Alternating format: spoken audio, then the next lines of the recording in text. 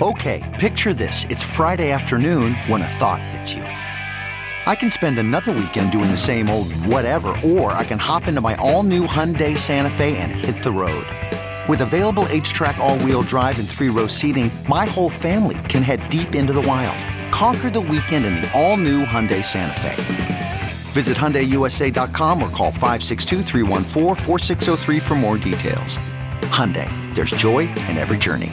CarMax is putting peace of mind back in car shopping by putting you in the driver's seat to find a ride that's right for you. Because at CarMax, we believe you shouldn't just settle for a car. You should love your car. That's why every car we sell is CarMax certified quality, so you can be sure with upfront pricing that's the same for every customer. So don't settle. Find love at first drive and start shopping now at CarMax.com. CarMax, the way car buying should be. What's up, Gypsy Gang? We're back for another episode of the podcast, and today it is with one of what I think may be the coolest kids in the sport, Joe Shimoda. Unfortunately, he got hurt, but it means we had a little bit of time to get this podcast done. So I was really excited to do this one, and shout out to Joe for wanting to do it because he's pretty open about his struggles with English at times. It's definitely a work in progress for him, but I said, don't worry about it. Let's just do it. And yeah, I wanted to learn a little bit more about what I think is one of the young rising stars in this sport, and a guy who could really kind of take the sport to a new level in Japan. We talked about when he went back to race the nationals at Japan and the response that he got. So I actually think that whole ball is like already gathering momentum. So also you can head to gypsytales.com. That's our membership website. This podcast has been up there for over a week now. So, you know, if you run low on Gypsy Tales, if you're all caught up, then that's where you need to go to get the podcast pretty much the same day as we record them. It takes us between like 4 days and a week to get all the video edited and the ads done and all the social media and all the stuff. So we basically bypass that whole process and just put the full shows straight on our members feed. So you get them the same day if you have signed up to gypsytales.com. That's it from me. I will just get some messages from some of our other sponsors, and then we are right into this episode.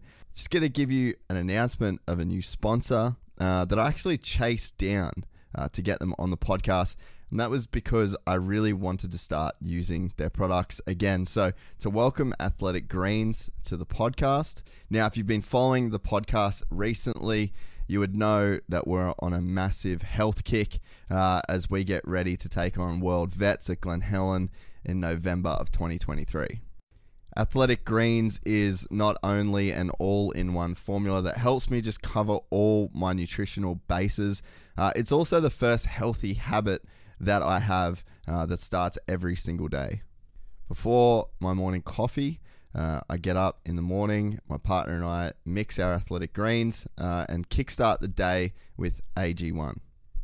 The team at Athletic Greens were so serious about their product that they actually wouldn't let me do the ad read until I'd been on the product for about a month. And I'm really glad that that was the case, because in this time, I feel like I've definitely seen some improvements. I have been struggling a little bit in the lead up to getting back on AG1, and I've definitely noticed a significant increase, I guess, just in the feeling of my overall gut health. As far as my partner goes, she has said that she's noticed a significant improvement in the condition of her skin, and her and other females can have some issues with their skin as their hormones fluctuate throughout the month. At the end of the day, AG1 is packed with 75 vitamins, minerals, and whole food sourced ingredients of the highest quality that are able to offer gut health support, mood support, can affect your energy each day, and contribute to overall healthier looking hair and skin.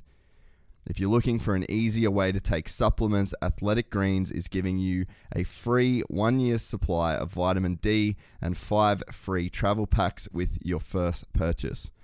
Go to athleticgreens.com/gypsytales. That's athleticgreens.com/gypsytales. Now, this is not a promo code. You need to specifically follow this link, and that is going to attach your free 1-year supply of vitamin D and those 5 free travel packs. Thank you to the team at Athletic Greens. We're excited to have you on board. We are also brought to you by the team at Manscaped. And newsflash, gentlemen, Valentine's Day is almost here, and by the grace of Cupid, our friends at Manscaped are coming with the best tools to get your boys downstairs ready for the special occasion. I'd like to propose making February 13th National Shave Your Balls Day. Who's with me? Get lucky this V-Day and join the 7 million men worldwide who trust Manscaped, the leaders in below-the-waist grooming, with our exclusive offer. Go to manscaped.com and use the code GYPSYGANG for 20% off plus free shipping. It's kind of funny. There's a famous story in our household of my dad giving my mum motocross boots in his size for Valentine's Day. And it always resonated with me. I was like, you know what, Pete? Good call. Happy man, happy life, I guess. You know, just something about giving a gift for yourself that makes you feel good so you can make your partner feel good. And I think that's kind of the same vibe here, you know. Get yourself the Manscaped kit, shave your nuts, and then you're going to make your missus happy. So, look, I really think that there's some logic there. Now, the best way to do this would be the Platinum package from Manscaped. It is the all-encompassing package that every guy needs in their life to make each and every day just a little more special. Not just for you, but for your missus as well. The headliner in this package is the Lawnmower 4.0. The trimmer's advanced skin-safe technology reduces cuts and nicks on your delicate parts, and it even has an LED spotlight so you can shave anywhere your heart desires. Did I mention that it is waterproof as well? This package also includes a weed whacker, nose, ear, and hair trimmer to whack all the worst of your weeds. Manscaped even threw in 2 free gifts: their shed travel bag and their anti-chafing boxer briefs to keep. I've been running the travel bag constantly since I've got it, and this is maybe one of the most handy parts of the kit. No Platinum package is complete without the ultimate hygiene bundle to get you fresh from head to toe. This bundle includes Manscaped's premium body wash, 2-in-1 shampoo, body and ball deodorant, and much more. Infused with aloe vera and sea salt, Manscaped body wash will leave your skin feeling clean, fresh, and hydrated all date night long. And don't forget, gents, no date night is complete without Manscaped's signature cologne that is guaranteed to put her in Cupid's chokehold. And you know I love a good chokehold. Your balls and lady will thank you. Get 20% off and free shipping with the code GYPSYGANG at manscaped.com. You heard me right. That is 20% off with free shipping at manscaped.com when you use the code GYPSYGANG. Join Cupid and shoot your arrow with Manscaped this Valentine's Day. Good luck, fellas. We're also brought to you by the guys at MX Store. You can head to mxstore.com.au for all your dirt bike parts and accessories needs. These guys are the biggest in Australia by far. Biggest and best, in my personal opinion. We collectively in the Gypsy Tales office probably do about 8 trips to MX Store every single week, whether it's new tires, new chain lube, air filters, like you name it, grips, bars, the whole deal. So the guys at MX Store have always come in clutch for us. I'm sure if you're listening to this podcast, they've come in clutch for you at some point. If you order before 2 p.m., you get same-day shipping as well if you are not lucky enough to live close to their Burleigh warehouse. That's mxstore.com.au. We're also brought to you by the Glove Lord and his lords and ladies that run the awesome company that is Fist Handwear. You can head to fisthandwear.com. The code GYPSYGANG is going to get you 15% off as well. I don't wear anything else, and I haven't since pretty much the day Sammy started that company. I actually did, though, at one point in Bali. I didn't take any gear, and I got blisters really bad. So, yeah, I guess I have run non-fist gloves one time in 10 years, and I hated it. Won't be doing it ever again. Fisthandwear.com. We're also brought to you by the guys at Dixon Quality. You can head to dixonquality.com.au. Going to get the same discount there when you type in Gypsy Gang. Look, I know we're in summer, but they've got all sorts of stuff. They've got shorts, they've got socks, they've got tees, they've got it all. And Rival Inc., they also have it all when it comes to any of the aesthetic needs of your dirt bike, whether that's jersey prints, whether you need stickers for the back of your truck. Maybe you're one of those guys that puts your Instagram handle on the back of your truck. You could get them from Rival Inc. But what they really specialize in is the best graphics for your dirt bike. You've seen them on all of our builds, and you know that we love the guys at Rival. You can head to rivalinkdesigncode.com, use the code GypsyGang, and that is going to get you 15% off. We don't have a promo code for the guys at Tropical Auto Group, but if you call Kyle, he is going to hook you up if you're a member of the Gypsy Gang. If you buy a new or used vehicle off him, he will be giving you not only a great deal on the car that you choose, but also a $500 gift voucher from the guys at MX Store. Kyle's a G. He's been supporting us for a really long time. We really appreciate the support, and they are a fantastic company to deal with. That's it from me, guys. Thank you very much. I enjoyed this podcast. From the gang called Gypsy. Gang and they come and get Gypsy. Gang and they come and get Gypsy. Gang. I met a Gypsy. Gang. I met a Gypsy. Joe Shimoda, welcome to Gypsy Tales, mate. You've got a bit of a busted wing, unfortunately. So I was like, you know what? Let's get Joey on the show. He's probably got a little bit of downtime. So thanks for coming on, mate. No, thank you. Thank you for having me. So, any details on the crash? Obviously, you're having a pretty good off season, getting ready for East Coast. Probably going to be challenging for a title this year in the East, but bit of bad luck. Yeah, just it was Thursday morning. We were supposed to ride at Glen Helen track, but it was too windy out there, so we made a final decision to go to the Corona test track, but we didn't really like water or prep or anything, so it was really marvelly dry track. And then I crashed on the section right before the whoop section, which like I tried to keep the momentum going fifth, jumping the last double, and then unfortunately I didn't really have enough engine brake to keep the rev high, so the bike shut off when I landed from the 3 to double. And then I just, as soon as I get on the gas, it just went boom, and then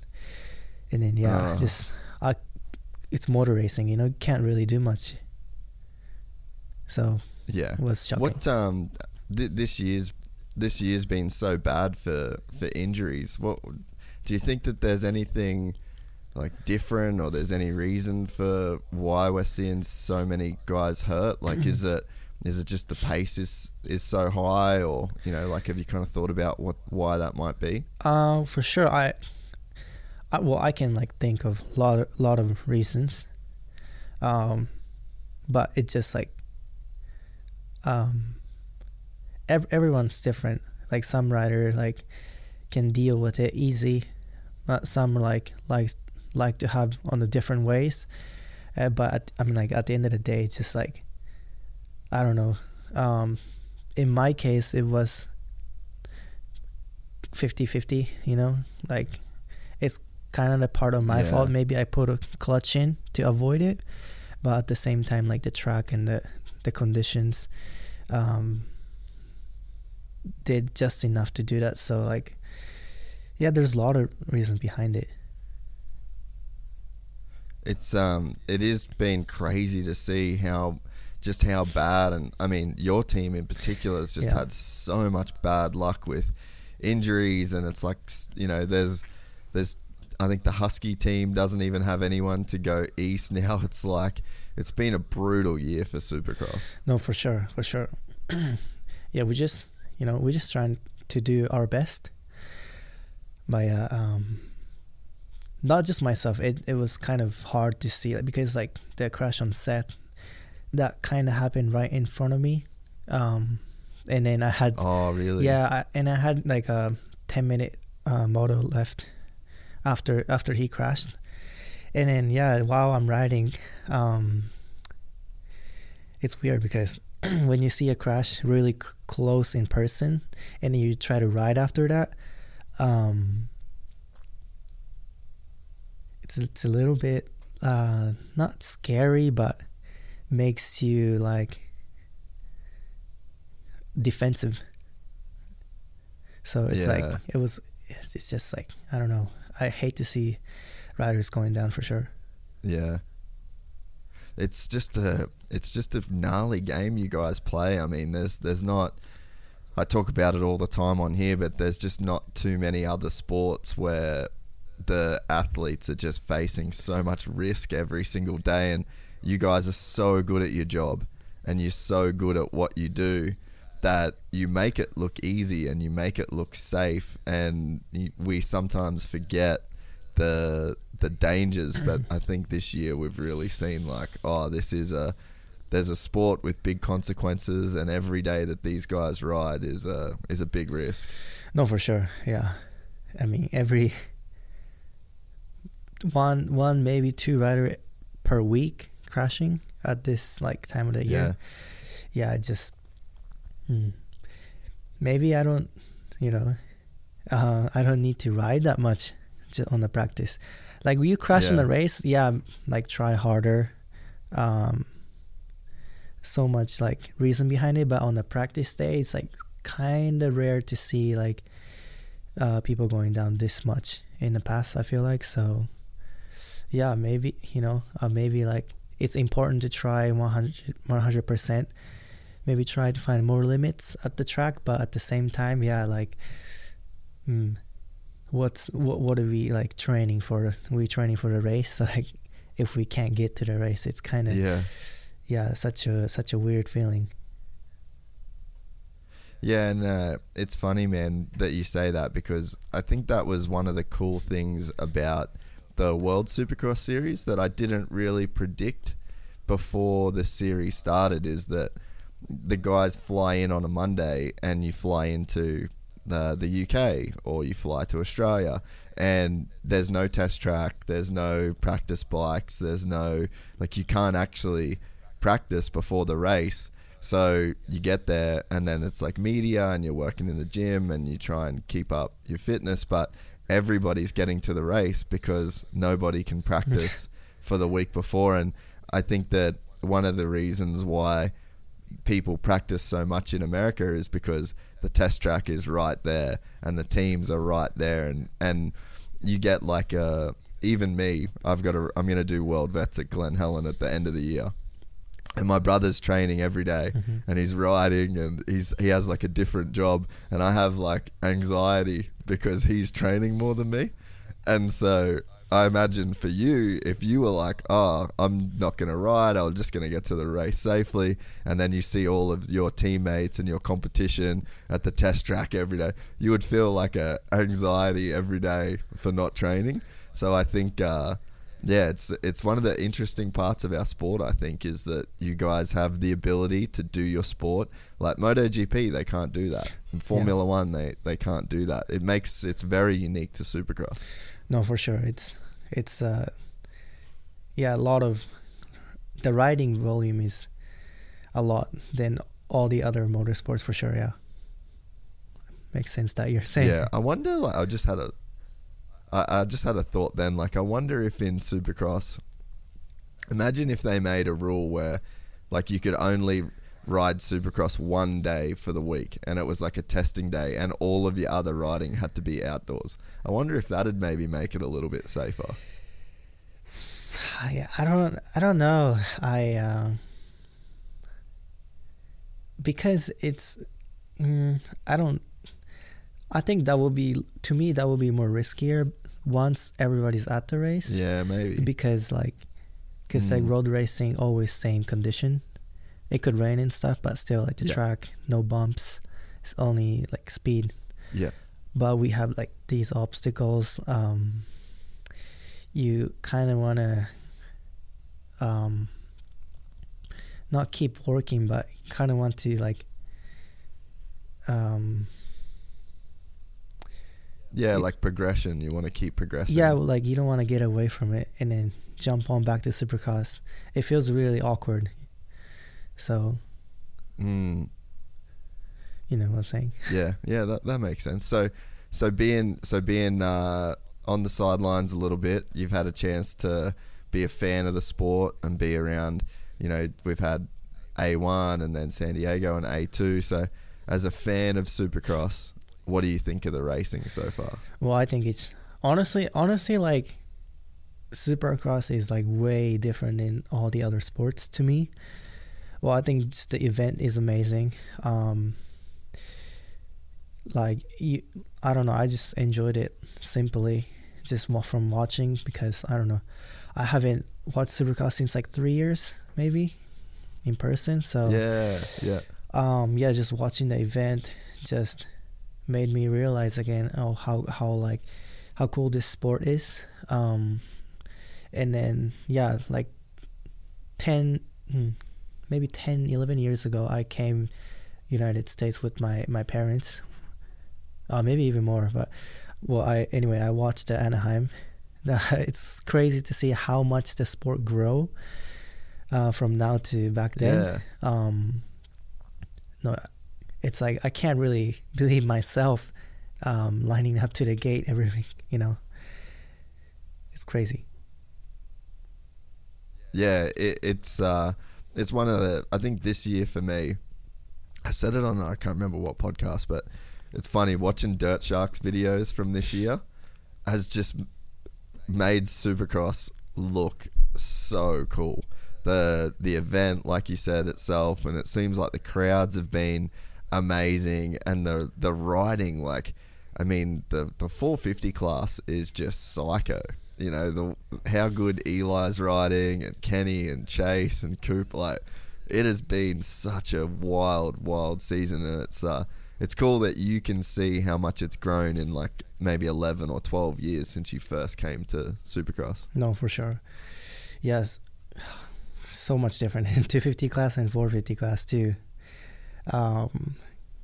Like 450 class, there's kind of no room for mistake. I feel like you tip over in a turn, could go from like 3rd to 10th, maybe more. Where 250, like, you can kind of come back if you're a really good rider, have a fitness and stuff. But 450 guys, literally the guys up in front making no mistakes. It's crazy that they're doing it, because track is changing every minute, and it's so crazy that they can do that for 20 something lap in a row.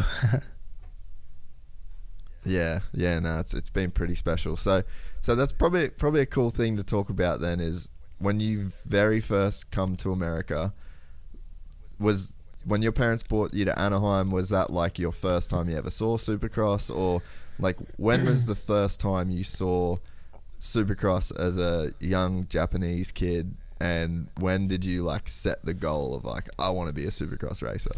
So, everyone's like start riding because of the passion, because the parents, I don't know, some reason to start it.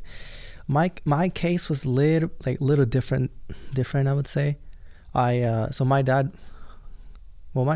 liked riding motocross, and he obviously stopped, couldn't do it, keep going anymore due to like the budget, I would say. But and then one day it was a Christmas day. I come down the stairs. There's a bike sitting ready for me to ride, and my dad took me to like a small track, and I was riding.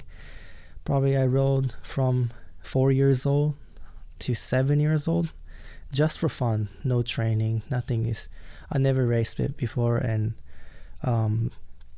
didn't know what this sport was. And one day my dad signed me up for the race, and I got 7th. Okay, not really good, but in that moment, like, hey, it's top 10, baby. Yeah, like, it's in the points. In that moment, he's like, I mean, the racing kind of fun, and then he signed up for these all different races that's in Japan. I started to race and ride more, and I was kind of getting better at it. I got couple like amateur championship there, and then the thing was going well.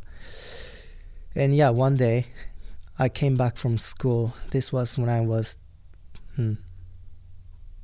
9 years old, maybe.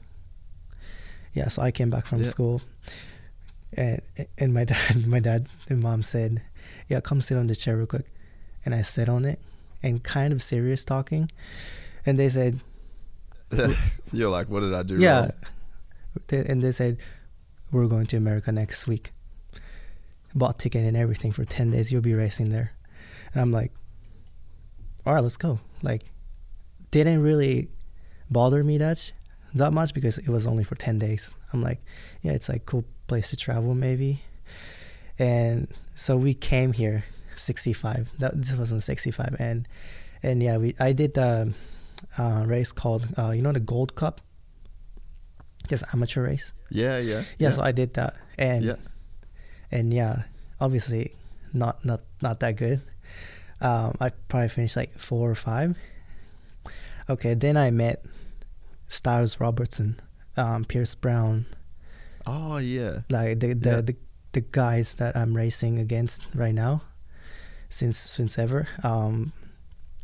They were literally going 7 to 9 seconds a lap faster than me every lap, and my dad is like freaking out. Like what happened? Because I was doing so well in Japan, and then there was like this much difference within like a minute and 20-second track. So and then after that, what happened was like, I think it kind of lit my dad a little bit.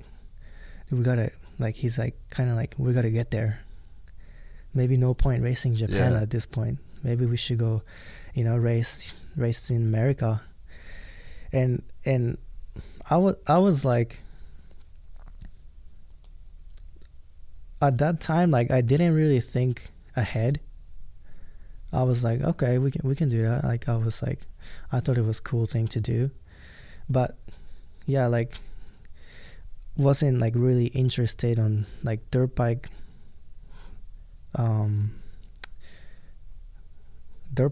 like a for career me. kind of thing. Yeah, I wasn't thinking like it's gonna be like this serious. I was thinking like, okay, maybe practice and race there, come back, and then just live normal life or something. But started doing well little by little, and at one point after Loretta's, I was able to sign with Geico Honda. And at that moment, I set my goal. Okay, maybe I have a good opportunity now. Maybe I can be one of the big star in Supercross, trying hard enough. And then at that moment I set my goal, and then took everything a little more serious, and here I'm at right now. Dude, yeah, it's such a cool story, and I think one of the things about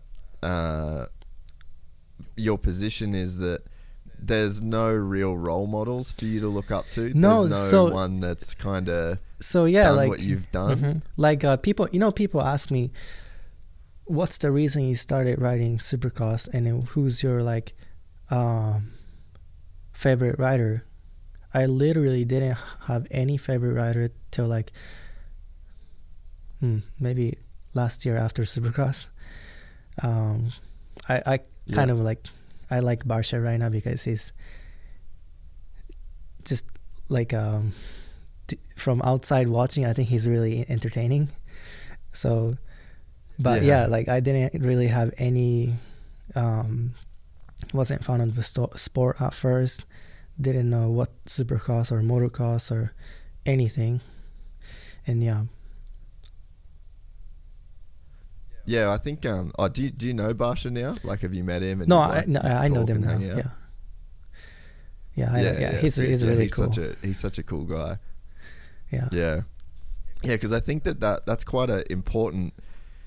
It's quite important for a young kid is to see a pathway into the future and to look at people that have already achieved what you want to achieve. And I think that if you look at Jet, he's had Chad Reed, and if you look at all the American riders, they've had like everybody, every champion, the year before them. So there's a very clear pathway in their mind of, I can be like this guy, I can be like this guy. But for you, I mean, like Akita Narita was a good Japanese rider, but never a guy that was a big name in motocross or supercross. And I think that for as far as the Japanese go, like most of the bikes that we race are Japanese motorcycles, but there's no Japanese riders on those motorcycles. So I think that for you to make it even this far, forget about the future, because I think that you're going to do so much more in the future, but to make it this far right now, to be a factory Kawasaki rider, to be winning races, to be fighting for championships, like you've made history for Japan already, and you're so young. Yeah, I mean, it's really cool. I think, it'll be cool, like if more Japanese or rider come here and race. But yeah, I try to not really like care about this history thing,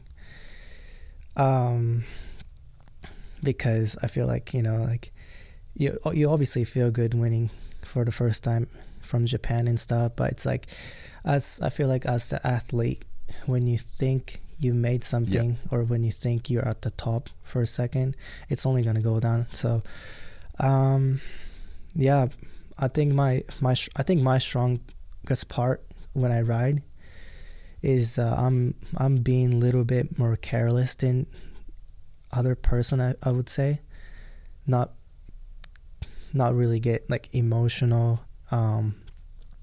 Always always just like I'll get past, try not go crazy. We have another race to improve, so like it's pretty important. It's you're right, like as an athlete you need to stay in the moment, and like not think like, I'm the best Japanese rider. It's important to stay in that headspace. But I think that there's definitely room though at times to just reflect on where you're at and be like, well, like I've done something very special to get to this point, and there's still work to be done, and I'm still gonna be a much better racer. But I think it's still cool to be able to look and be like, you've achieved something very special. And you think about now, there is kids in Japan that are racing, maybe they'll walk down the stairs and they'll have a motorbike in their living room, but they'll have Joe Shimoda to look up to, and they'll say to their parents, this is what Joe did. He went to America when he was 9, he won all the races in Japan. And so like you're being the guy that these kids in Japan are able to look up to. I think that's really cool too. I'm trying to be kind of the person, not just fast, but like makes you want to feel like you want to be that guy. Like you know what I'm saying, like, because there is a lot of fast riders and retire and gets name forgetting, and I feel like I don't want to be like that. So working on my best. Like I remember when we first started talking on Instagram, I said you're my girlfriend's favorite rider, and it's crazy to me the effect. So she hates bikes. Like, really? She loves bikes in the fact that she loves bikes and the fact that it's my job, and it makes us money and it lets us live our life and pay our rent, and so she never talks shit on bikes for that. But I'm like trying to get her to watch a race, like, oh, come and watch this, come watch that, and then she was always just like, nah, not interested. And there was a race, it was last Supercross season, and it was one of the times you won a heat race or something like that, and you're on the podium, and she's walking past, and she's like, "Wait, who's that?" And I'm like, "Oh, that's Joe Shimoda." And she's like, "Is he Japanese rider?" And I'm like, yeah. She's like, "Wow, that's amazing." Like she just thought, she's like, Supercross is all just white dudes basically. And she's like, "Oh, this is super cool." And Japan's her favorite country. She watches anime. She's been to Japan a bunch of times. She'll eat sushi 3 times a week. Oh my she God. loves the whole culture of Japan. And it showed your instant, I guess, star power that you can have by being on the podium. And yeah, like I think it's I think that by doing what you're doing, you know, you're saying you don't just want to be a racer. You know, I think like you're kind of doing some really cool things to maybe like get new, fresher eyeballs on the sport. Like you're eye catching and you make people interested in a way that I don't think other riders can maybe. No, I get it. No, I think I think it's pretty cool to just, you know, not just being on the podium and be the fast guy. Also, yeah, I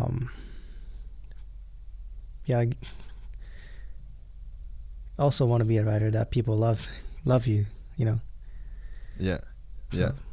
yeah. I think you're doing it. It's I think too, one of the cool things that we've seen in the last couple years is maybe it's kind of got something to do a little bit with like you coming up with Jet, maybe, because realistically you and Jet are very similar age.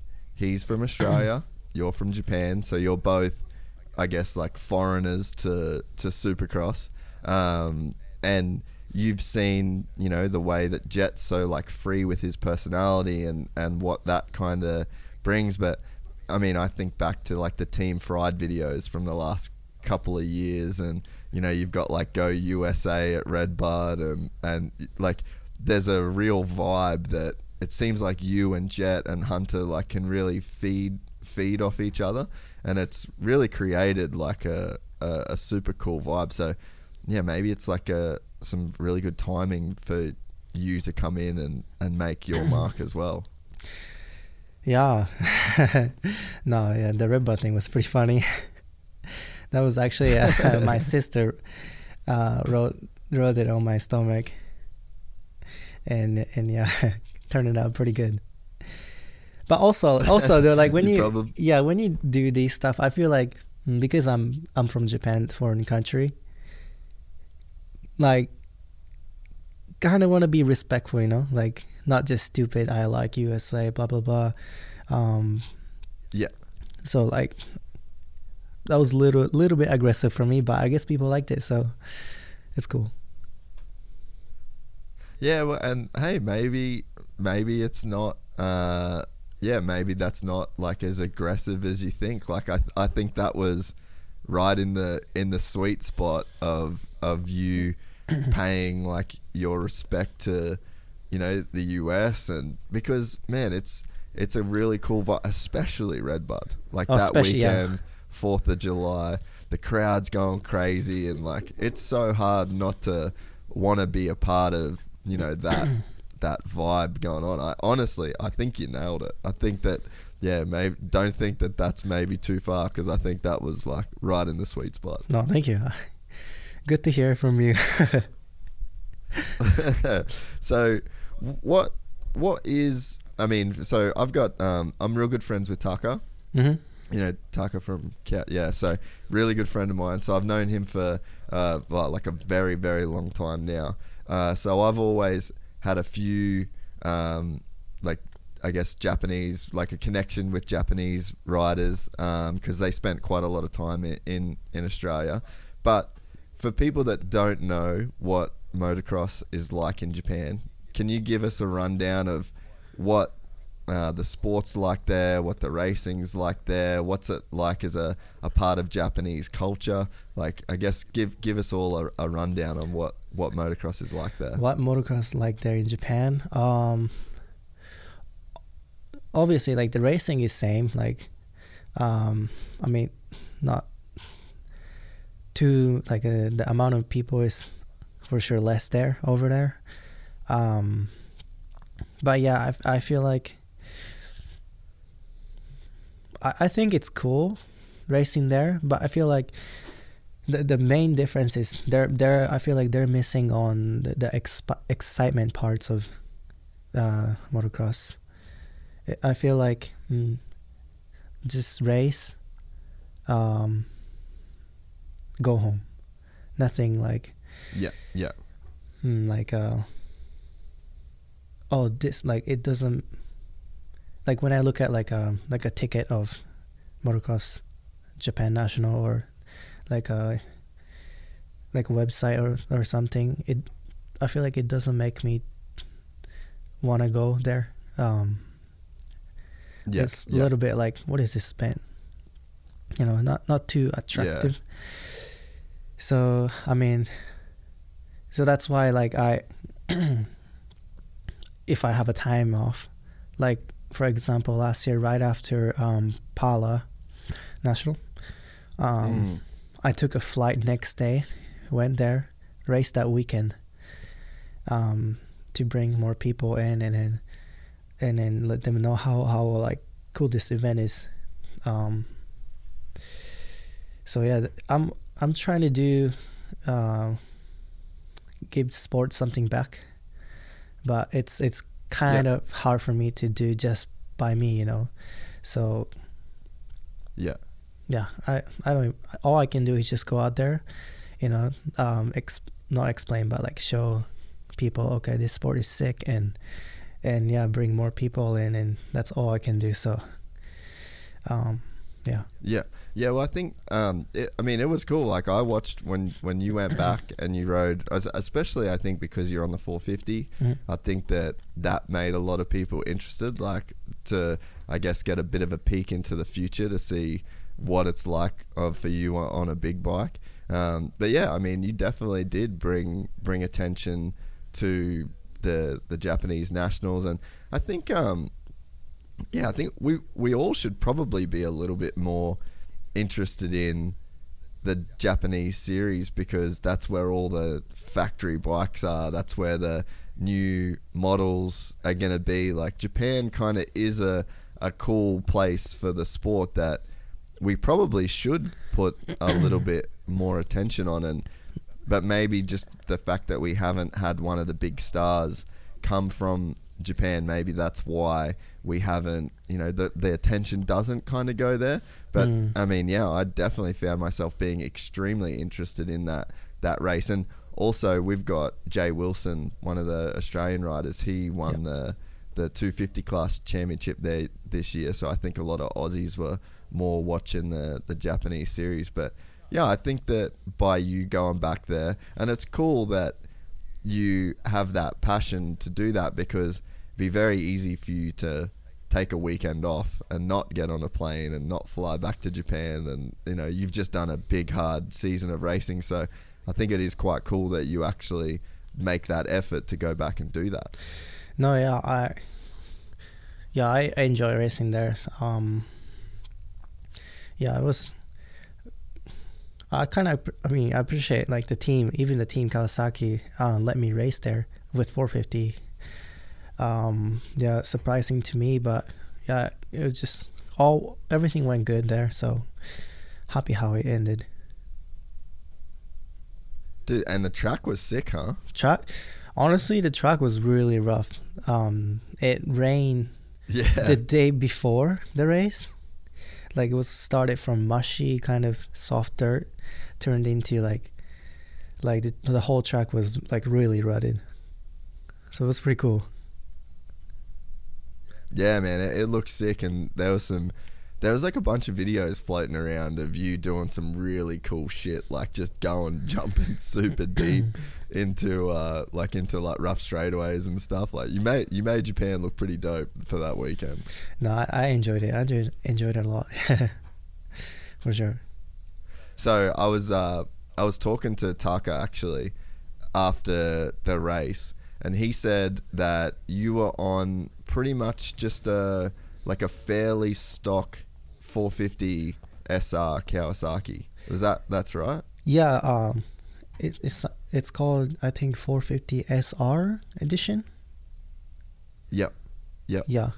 What yeah, just a pipe on it and that's it. And it was pretty good. Like, you made the thing look like it was a factory. Well, it's like from going to 250 to 450, like the power is enough. I mean, Yeah. I'm not used to the 450 either, but yeah, I hopped on it. They're like, "Do you need more power?" I'm like, "No, I'm fine." maybe tune Yeah, it down a good, little. I'll chill, yeah. Yeah. Yeah. The bike's You made that bike look. Yeah, you made that thing look good, and yeah, I think Tucker was pumped because I think I know he puts a lot of effort into testing that particular bike, and he's like I guess just the ultimate Japanese, Wait, are you talking mechanical minded person. Wait, are you talking about sorry. Taka Higashino? Yeah. Oh, no, not Taka Higashi. No, Taka Katsuya. Oh, okay, that makes sense now because that is like you said he's been testing. I'm like, how does freestyle rider testing the bike? No, Takashi. Okay, yeah, he's pretty funny. Yeah, he's the man. But yeah, he was real proud. He was like, "Oh, we set up the special racer," and because I think that they were maybe worried that you'd want more power and you'd want like way more from the bike than what they had. But yeah, he was stoked that you seemed to be like really happy with just like the fairly stock bike. No, I was fine with it. Just no worries. Don't think too much. That's so sick. So, you've been. I actually didn't know. Maybe not many people.Maybe not enough people know. But you've actually got a pretty sick YouTube channel that you're doing, and you speak. Yeah, dude. I had no idea how good the content was that you're putting out on that YouTube channel, and you're speaking in Japanese for most of those videos. That is dope, and you have to keep doing that. Really? Yeah, I was planning to do it, but I mean, the collarbone broken. So, but yeah, what do you think of like me speaking English? Is it funny or like pretty natural? Like the accent and stuff.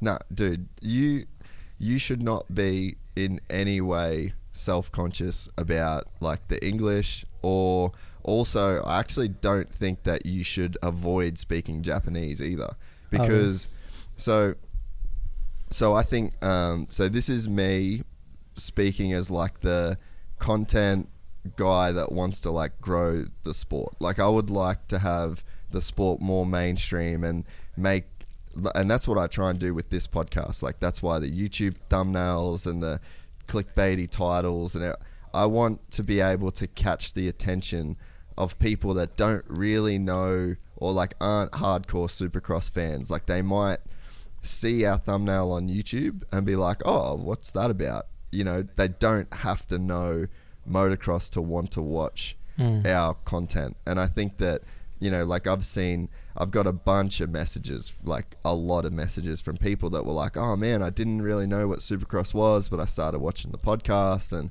like now I'm into it. I'm going to buy a bike." And that's how I think we're going to grow the sport. And I think that's how you can use content and media to grow the sport. And that's why I think with you, it's like you can reach such a crazy audience, man. Like, and especially in Japan, like I really think that by you speaking Japanese and by you like almost like making your content for the Japanese market in a way, I think that's a way that you're going to be able to bring like a lot of attention and a lot of eyeballs to the sport. Because, bro, let's face it, you're a good looking young Japanese kid that is like amazingly talented on the dirt bike. And I was thinking about this too before we started, or like when we said we wanted to do this. Like, dude, if there's no Jet Lawrence, like, you're probably him in terms of the attention and the, like, people looking towards, like, this is the next big star. Like, let's just like erase Jet from the sport. Like, then you're the national champion for motocross, and then so all of a sudden we've got this Japanese kid that is, like I said, good looking young dude that's come over and just won this massive series, right? So, you know, I think that we probably don't give you enough credit in a sense, but that's because Jet is doing his thing. So it's like, but it's not like there's only room for Jet and not room for you. So I think that you still just keep continuing to grow your brand. And yeah, I was watching the vlogs last night and I put the subtitles on so I could, like, you were speaking Japanese, but I could read everything that you were saying. And then I think too, like, you know, you're like, I'm guessing you're probably a little bit nervous doing like long podcasts in English because you're worried about, you know, sounding a certain way or like the accent.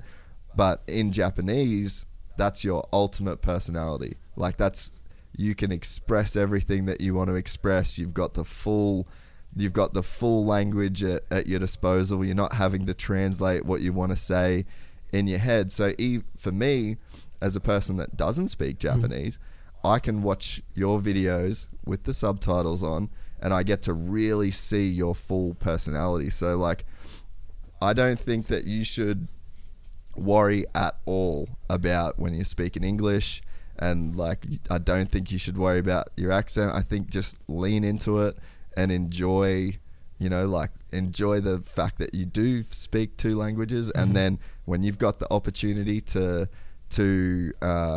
you know, speak Japanese on your own platform and your own videos, bro, I think honestly you should lean into that so hard, because we're so used to, yeah, dude, for sure, man. Like, I'm telling you. And we're so used to watching things with subtitles these days. It's not uncommon. It's not awkward. Like, we put subtitles on our English videos. And so, you know, people are used to it. So yeah, I'm telling you, mate, I think that you're it's like limitless what you're able to do. And then I think that if you really just go with full confidence, like, I'm sure you've got so many ideas in your head, and I'm sure you've got so many things that you would want to do. Don't let anything stop you. Don't have any doubts about you know, like, whether it's English or just zero doubts, bro. Like, you're honestly killing it. And I think that any ideas that you have, just go full head on into it, because, like, we all want to see it. No, thank you. I appreciate that. Yeah, I just always thought, because when I do YouTube videos, either I speak in Japanese or less English, so not making too much troubles. And I don't know, it's sometimes I do feel like when I talk to someone, I feel like even myself, I'm trolling them, or like they're not taking me serious enough. So I was like, yeah, just forget about the English part, and then use the Japanese or whatever. But yeah, you know, my English is getting better too. So yeah, maybe I start using it a little more. Yeah, no, I think because it would be, so my partner, she's not English isn't her first language, and so I think that I see I think I can see maybe some of like the insecurities that you'd have as like someone that's speaking a second language, or English is your second language. So yeah, I think it would be quite hard, and there would be like sometimes some doubt and confidence issues that you would have as a result of it, I imagine.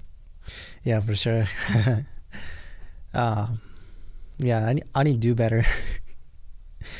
But It'll No, be fine. but that's what I'm saying. I don't think I don't think you do need to do better. I think like everyone understands, everyone is grateful to, you know, like have you in the sport. And it's funny, like, okay, so you talk about Taka Higashino. He's like the ultimate for just not giving a fuck. Like, he does not give a fuck at all. No, like, that's he true. says the funny, and like Wanky's the same. You know, like they don't have like amazing English, and they don't give a fuck. Like, they just run it, and they're so funny, and they like fully like lean into it. So yeah, I think English is going to get better over time. But at the end of the day, like, who gives a fuck? Like, you're doing the best that you can, and like we all just appreciate it. No, for sure. Yeah. Yeah, Taka in 1K is super funny. I watched one of the DVK's news channel thing. Have you seen that before? I was dying laughing on that. So yeah, they're super funny, but they just run it, man. Like, they're not worried. But I think, you know, maybe, do you think that in Supercross it's like very professional, very like, you know, is that the thing where it's like, oh, they're freestyle on Supercross, yeah, it's like different? So like freestyle, like more of, you know, like not bad guys, but like you see like Twitch don't really care, like showing smoking or something, you know, free about themselves. Yeah. Which I think is really cool. It looks fun. It looks exciting. But yeah, like as like because I'm the racer is a little bit, I feel like a little different, a little more former, like more professionals. So yeah, I just don't really want to like have any troubles. So yeah, I just have to be careful, you know. Maybe that's the thing. Yeah, but I don't. It's not like you're out there smoking weed in your Tesla on the way to the test track, though. Yeah. So I think you're sweet. You're sweet in that way. Yeah, but the vlogs, dude. So I think your Motocross of Nations vlog. I think that was probably one of the coolest videos I've watched in a long time. And just to see like like you interacting as like a, you know, with like Japanese, like you're a Japanese, you had a Japanese filmer, and you're like, you got to really just be yourself and like have that, like your authentic personality without any translation or anything like that.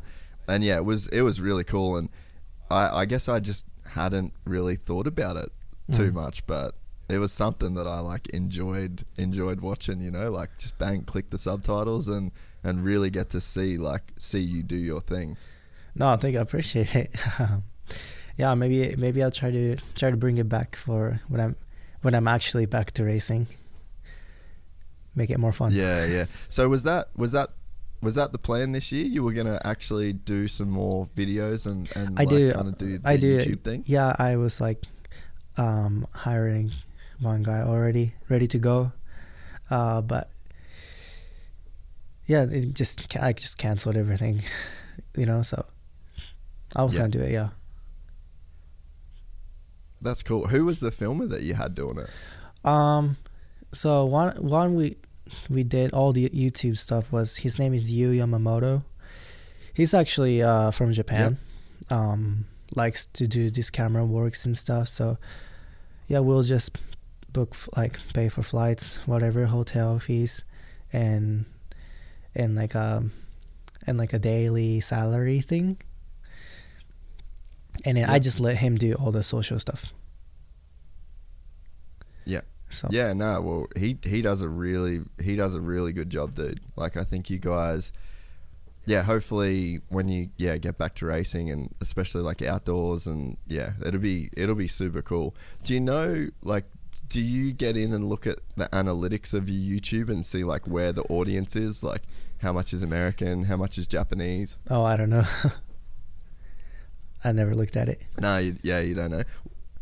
what about on your socials? Is it mostly American followers or? I don't even, honestly, I don't even know how to look at them. Like what part of the country that catch the most eyes on? Like you can see those stuff. Yeah. Oh really? I don't you know. can see all that stuff. Yeah, it'd be interesting to know, because like I look at you like it's funny. So before I started the podcast, when I was doing like the filmmaking and all the documentary stuff, we actually went to Japan to film. We were doing this documentary with like a music band. They were American, but they were going to tour with. Have you know One OK Rock? Yeah. Was it them? Yeah, so we were with those guys. Oh wow. Yeah. That's pretty crazy. So yes, yeah. So the band. So we were with a band that was like under them, and it was crazy. Like I remember, because the singer. Yeah. That his parents are like really famous in Japan. Is that correct? Oh, I don't know the small details, but probably. Yeah. So from what they were telling me, the singer's parents are like the Brad Pitt and Angelina Jolie of Japan. So we'd like get to this hotel, and there was just like thousands and thousands of people trying to get like full paparazzi. It was like Justin Bieber shit, right? And so we like get off the plane, we get a bus, and then we go to the hotel, and there's just like all these people, and they're like having to like part the crowd so that the bus could get into the hotel. I'd never seen anything like it. And then when we went to the show, there was 50,000 people at the show, and it was in Tokyo. And it was like a big airplane hangar kind of thing, you know, like where they put airplanes, like those huge buildings. And 50,000 people were at this show, and I'd never seen anything like it. And it made me really think like, wow, Japan's crazy. Like really, they get like have like a crazy fan kind of how would you say it, like a, I don't know, it's like they really love their big stars and like big celebrities and stuff. And I look at you, and it's like cool look, you know, you got like tattoos, really cool style. You look like one of those rock star kids that we were with. And I was like, Joe Shimoda could be a rock star like this in Japan. Yeah, I just, I just gotta, I guess I gotta try to catch more attention for this sport. But yeah, honestly, fans there like really cool. Like, how do you say it? Like not just a fan, like a fan. Once you're like the sport and stuff. Yeah. Like I went back there. Maybe I got like lots of like hand gifts that they get for me, like they gave for me to take. I left the track with so many stuff. It was pretty crazy. Yeah, and yeah, that's kind of exactly what I'm talking about. Yeah. Like Japanese culture has like a real appreciation. Like if you're a fan of somebody in Japan, then you're like a fan. You'll really love that person, and I think that it's quite a cool part of the culture in Japan, I think. Yeah, and also one thing I thought about when I went back. So like how in here, once you're at the race and people want to take pictures and stuff, like free to ask, right? Like just asking athletes, can I take a picture with you? And I think which is cool. Japan, like the people are so not shy but respectful. They don't like ask for the photos. It was surprising. Like they like, I come back from like track, walk around in the pits, just standing there, not asking anything. And I walk up, take a picture with one like a little kid, and then he's like, "Oh, you take pictures?" And they're like, "Can I take one? Can I take one?" So like I was surprised. Like just like I just told him like, just ask me anytime, or any rider. They'll love to do that. So it was so much different. That's cool. So was it your first time back since you've been maybe like this popular or this successful? So, and was there a big difference from like the last time you were there to this time? yeah, so what was different was like the last time I raced there was 7 years ago on 85, Wow. 85. So it was like I was still raced the amateur class, you know. So it was the first time that I went back as a pro.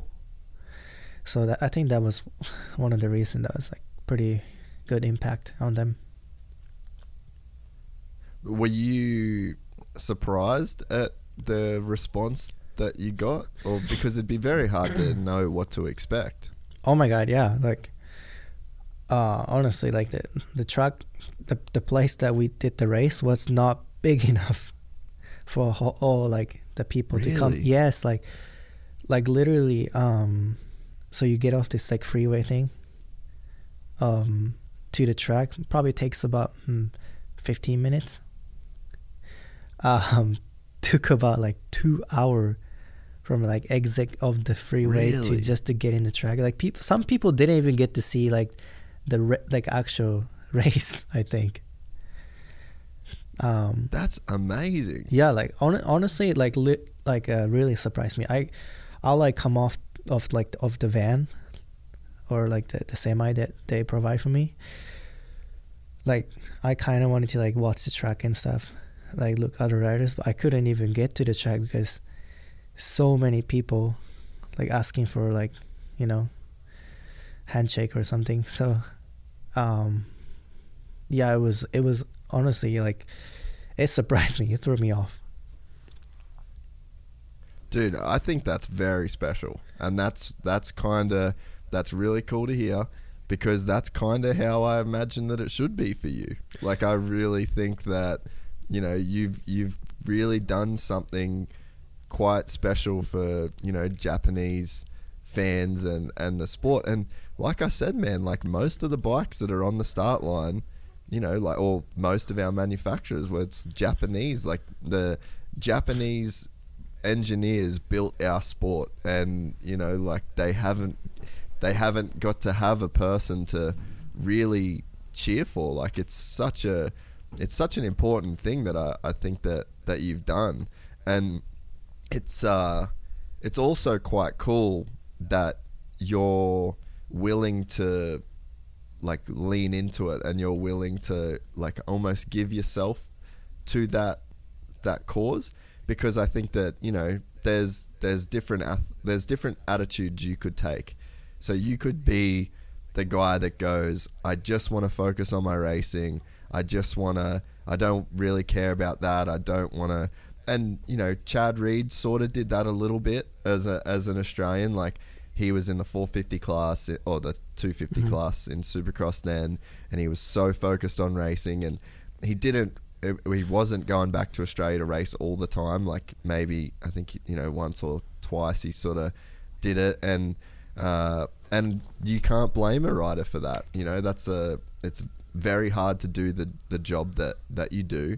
But yeah, I just think it's very cool that you're so committed to your racing. You're putting in the results that you're putting in, but at the same time, you're also dedicated to going back to your country and being the role model and being the ambassador. And yeah, I think that it's like a special thing, and I'm really glad to hear that it was like that for you. Like I would be very bummed if you could walk around the track and nobody talked to you. Yeah, well, like because so many people told me Japan's motocross thing is not gonna go for long, they said. But I'm like, so like I expected maybe let's say maybe max 1,000 people at the event when I went back. But yeah, it just threw me off. Like I think at least there was like 7,000 or more, which is pretty rare, because the place we did the race was in like middle of nowhere. So like people will have to pay, you know, kind of a lot to get in, like just to get there. Yeah, so really, like, I'm pretty, like, just thankful for them, like, just showing up to the actual event and get to watch and, you know, like, feel this, like, because when you watch in person, it's different, like, that you can feel this energy, you know, and I feel like with having that many people, I think they felt, I hope they felt that energy. Hopefully they'll be back for next year or something. So, do you think you'll do the same thing? Like, is it maybe just going to be a thing that you do every year? You'll try and go back and do one of those Japanese races? Yeah. So if I have a good time off and have an opportunity to race there, I would go once every year. Yeah. It's probably getting a little bit harder with the schedule though. A little bit, but I mean, just one race, you know. So, and then you're coming off from outdoor, you know. So, I think it shouldn't be that hard, but I just hope that we can do it again. Dude, if you go back this year, I'll try and come. I'll try and come and watch and like come and film and do something, because I've been wanting to go. I've been wanting to go do a trip over there anyway, and I've been talking to Taka and trying to get him to convince Kawasaki to make a 350.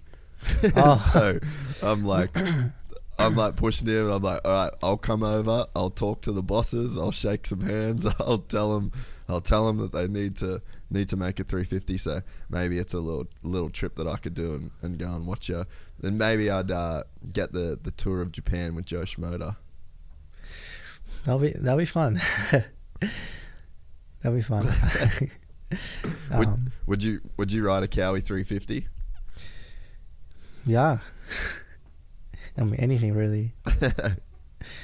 Yeah, Have you ever rode a 350? No, never. Oh, okay. Yeah. See, there we go. We need to get. Imagine like just something right in the middle, like not quite a 450 power, but like a real. Well, I mean, probably your PC race bike is basically what a normal like a 350 basically. It's funny because there's kind of a lot of bike I never rode. In my culture, we don't have the 50 Pee-wee, the 50. You know, like the fast 50 two-stroke one. I rode QR50, which is you know what that is? It's like a piece of like a small one. Like it looks like a toy. I started riding that. I was racing on that actually, and then that to 65. It's kind of like big change, you know. Massive, dude. Massive jump. Yeah, like I'm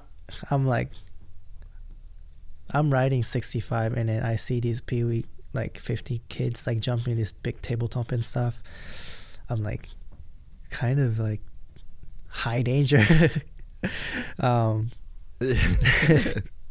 Because the wheels are so small. But yeah, like there's a lot of things that I didn't know, or I didn't like. It took me a while to like figure something out. Like for example, suspensions. I rode the bone stock suspension till like beginning, maybe like middle of 85, I think. Really? Yeah, like because I came here with stock suspensions. I thought it was pretty good, like pretty stiff and stuff. And then long time ago, you know Joshua Veris? Yeah, he was like a good friend of me, and then because he had pretty good suspension on his bike, so I was like, can I try that bike? Or he said, try this bike for a little bit and tell me how it feels. And it was like super, like obviously really good, but I didn't like it at first because I was not used to it at all. So I mean, nowadays I realized that was pretty crazy that I was trying to go I would try to match the pace with having like a all stock thing. It's kind of hard to do nowadays because the kids are so fast, you know. So yeah, it's crazy the level of amateur racing. It's crazy in America. It's just it's insane, bro. Yeah. Like, I was thinking, you know, you see those, there was like all the practice clips that were coming out of Hayden Deegan on the weekend at A2, and like insane corner speed, and the way that he was riding the track, like that's his first time in an indoor, and all those kids were just ripping. It's like, what is going on? Like, you know, the number 300 on the Kawasaki kid. Oh, I'm not sure. Like really good whipping. Adams, maybe? No, well, anyway, I'm not sure. I think he's Maybe. one of the Team Green kid. He throws like a big whip with like knack and stuff on 85. I'm watching. No I'm watching that like even like I don't know, a few weeks ago. I'm like, don't look at me. Oh, that's so funny. Yeah, it's a little too much, I think. Yeah, dude, it's just it's insane when you just see. But you think about the time those kids get to ride. You know, like we had Barsha on the podcast before this one, and he talked about living at MTF and just from 9 years old just riding every single day just for hours and hours. Like Yeah. I've had my 350 since like 2020, and it's got 60 hours on it. Like, Yeah, that's crazy. dude, he'd do that in a week. So that's like also another thing in Japan. When I was little, I would only do riding weekends. Like I would just go to school. Even when I came here, like we got a visa and stuff. Stayed here for like a full time. I would go to public school and ride in like Paris night and stuff. Nighttime riding, and then Saturday, Sunday a little bit. Yeah, so it's just crazy that the people can ride, every day doing this. For sure, kids gotta be fast. Do you think that would you have liked to ride every day, or are you kind of glad that you had a more normal childhood? No, I'm good. I'm good for every day. It's too much for me. Yeah. I just this is just my feeling, but I just like to ride two time week, maybe 3. Yeah. Yeah. For sure it's important to train more, but if I didn't have any trainer or anyone, just training by myself, I would probably ride 2, maybe 3 a week. Yeah. Yeah. And what's the thinking behind that for you? Like why would that work better for you, do you think? Well, so like I love racing, the event of Supercross, but like I said, I didn't start riding dirt bike as like a like I didn't have any like role model for me.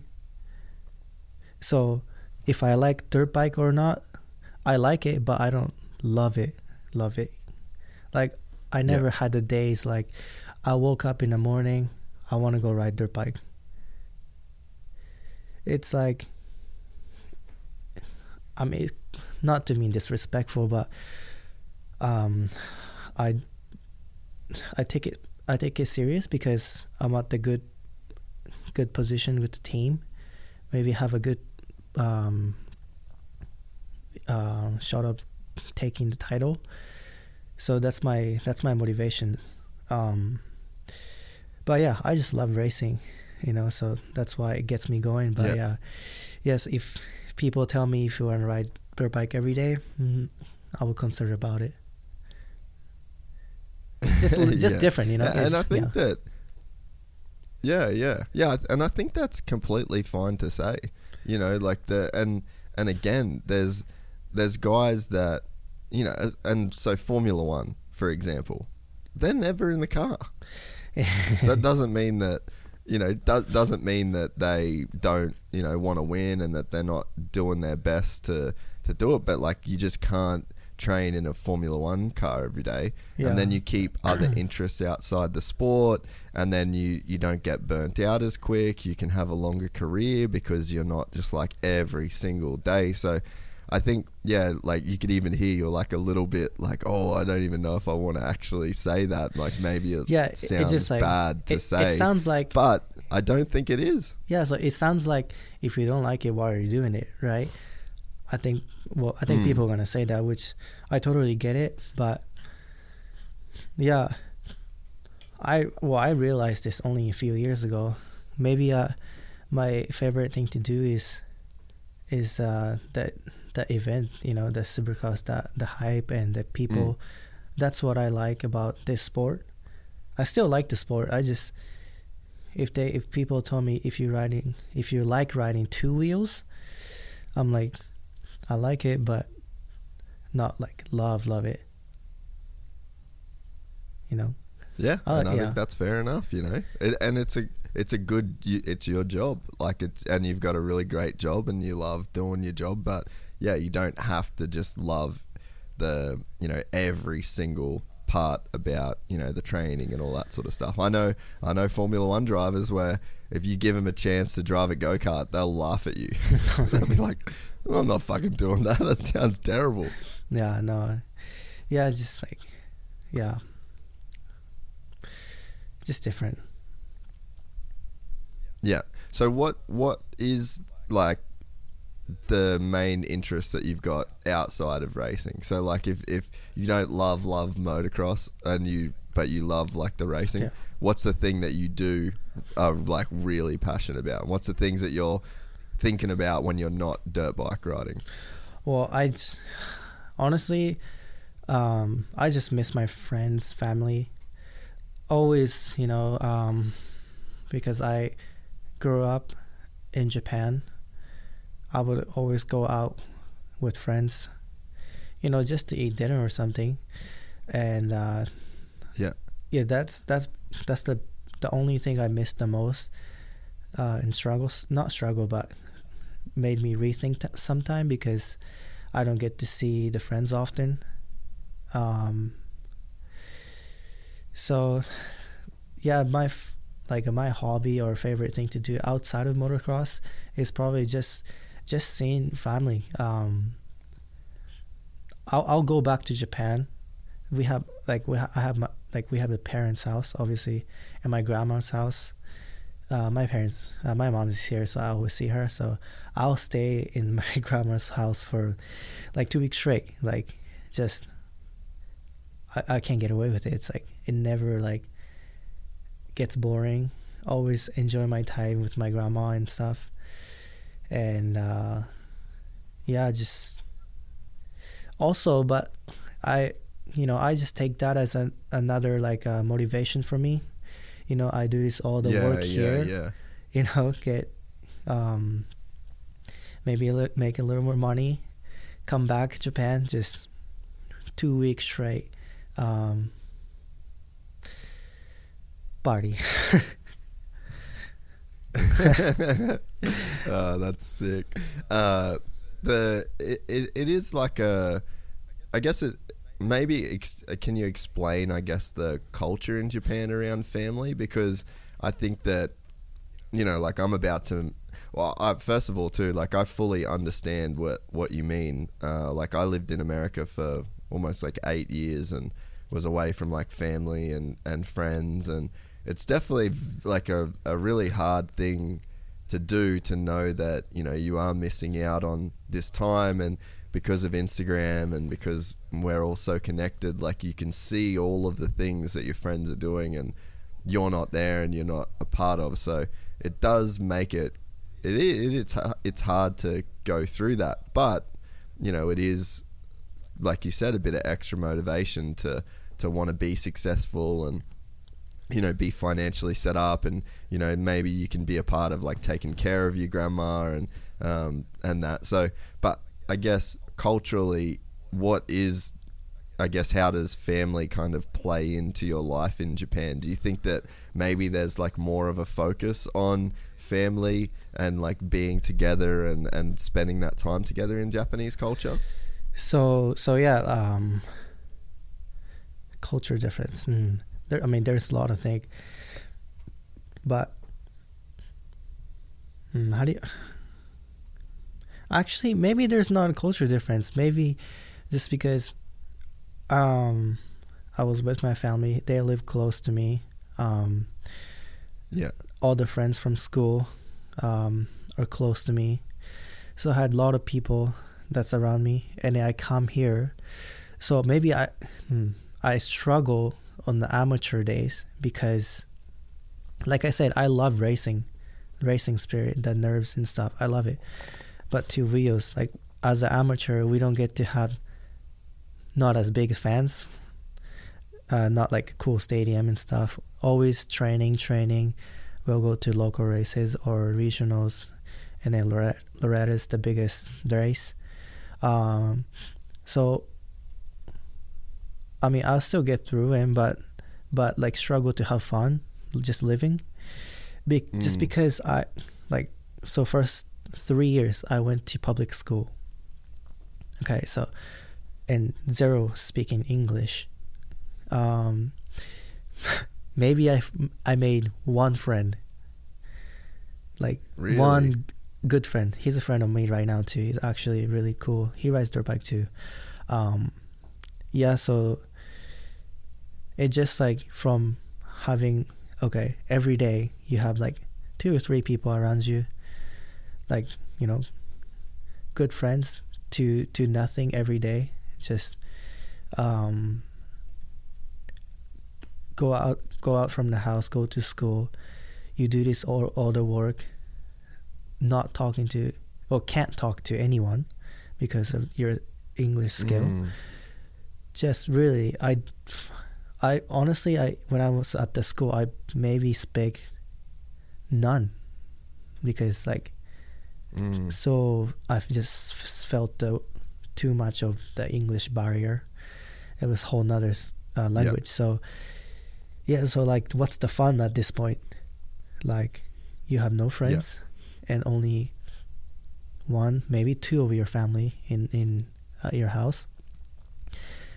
And struggle a little bit, but as the time go on, start to open up a little more, and then it got better and better. Now, like right now, I feel like I'm a little more settled. But if people tell me where do you want to live right now, I would probably pick Japan.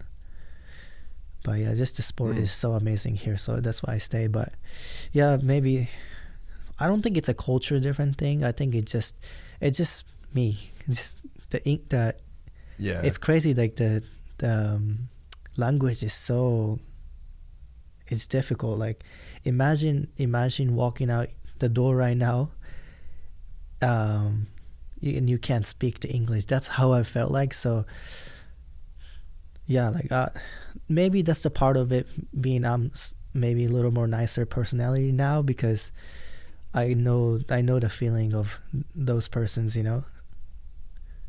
That's what I think. I don't think it's a culture thing. No, that's fair to say. I think it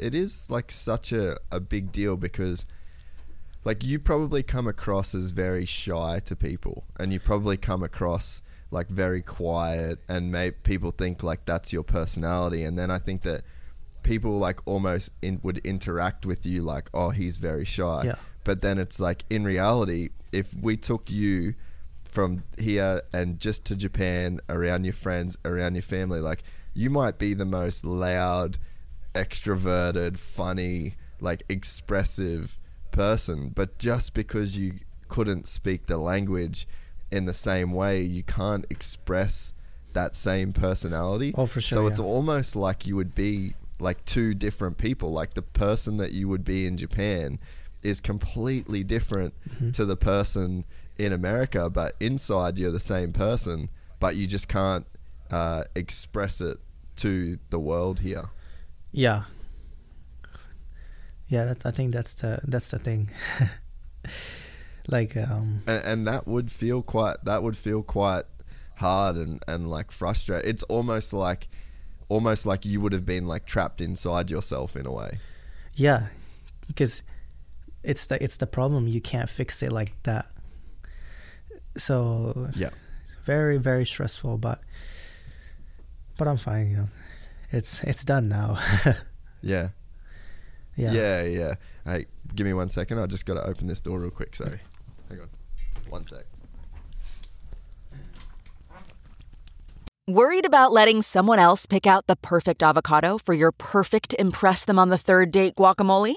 Well, good thing Instacart shoppers are as picky as you are. They find ripe avocados like it's their guac on the line. They are milk expiration date detectives. They bag eggs like the 12 precious pieces of cargo they are. So let Instacart shoppers overthink your groceries so that you can overthink what you'll wear on that third date. Download the Instacart app today to get free delivery on your first 3 orders, while supplies last. Minimum $10 per order. Additional terms apply. Okay, picture this. It's Friday afternoon when a thought hits you. I can spend another weekend doing the same old whatever, or I can hop into my all-new Hyundai Santa Fe and hit the road. With available H-Track all-wheel drive and 3-row seating, my whole family can head deep into the wild. Conquer the weekend in the all-new Hyundai Santa Fe. Visit HyundaiUSA.com or call 562-314-4603 for more details. Hyundai, there's joy in every journey.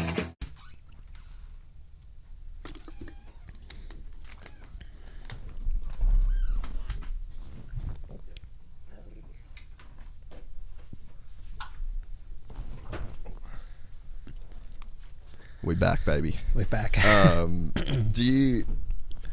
By the way, this is fucking awesome. You're doing really good. I'm having a really good time. Oh, thanks. Me too. So think about this, right? Imagine how crazy it's gonna be in the future with like. Have you ever seen the like Elon Musk with like the Neuralink and putting chips in people's brains and all the shit that's going on there? I did, yeah, I heard about it. So could you imagine you have like the next generation of Japanese kids that come over like you, but you got like a Neuralink chip in your brain and you can just like learn English, or you don't even have to learn English, like you can just speak Japanese to English people and then they just instantly understand everything that you're saying. Like imagine living in that world. Very helpful. But yeah, I don't know. I mean, I don't think it's like, I don't think that's impossible thing. No, I think it's happening. Yeah, but yeah, that will be so crazy. that would be crazy. Yeah, for sure. So was English just hard? It's just hard for you, or like do you think like learning, because some people like I said, my girlfriend, she speaks like 3 languages. Oh wow. Okay. And we travel and she just like learns shit like straight away when it comes to language. So I think that, you know, like some people it seems like it just comes easier to than others. Like, do you think that English was just like just a hard language to learn from Japanese, or do you reckon like you maybe just aren't that talented at languages? No, so it's like at first, like I didn't travel here for studying, so like I came here nothing prepared. Like that's the first thing, and then also like from starting zero, I would work on it. but it just like so like hard to learn it like by yourself. Like, makes sense? Like, Yeah. it'll be helpful if, let's say, if I go to this like another family who can speak English and Japanese, that could help me. Yeah, like, okay, here, what's this word mean? And they'll probably explain it to me. But each word you type in, try to remember, and you kind of remember next day, maybe forget, repeat, and then and then you get start to talk little by little. So yeah, honestly, good thing my mom was really pushing me on the education side. So it's like I hated at that moment. Like, I don't mind going to school, studying, but just because I don't understand it, because I was hating it so much. But now, like, I look back, it helped me a lot. Like, because I go to school and then try to ride like maybe hour or two in the afternoon on the summer days. Come back home like 6, eat dinner, shower, and I'll study from like the time I get back to the house, like 5, maybe 4 or 5, like to like 11 p.m. every day. So it was super, like, I was kind of almost crying at that moment, but super hard that one moment. But it's like right now, if I can't speak more than I'm at right now, I'm probably gonna struggle a little more. So very thankful, but it's just different, like. Oh man, like it's I couldn't imagine. I mean, personally, I couldn't imagine going and doing what you've done, and like it's hard enough to be a pro dirt bike, like professional supercross racer as it is, without throwing that like challenge into the mix. And you've got, it's not even just the language that you're trying to learn, like you're trying to get better as a rider and as an athlete, and there's definitely like a lot on your plate. No, for sure, but it's done now. So yeah, that's it. So focusing on a little bit of some of the races, or like the racing side of things. Okay. Pretty cool to, obviously, like Geico. So you did your first like the first little stint at Geico. That was the first deal, and then they end up closing down, and then you find yourself at Pro Circuit. What was that like to get a Pro Circuit ride? Because that's like the dream for so many dudes. So yeah, I mean, it's a dream team, but like I said, like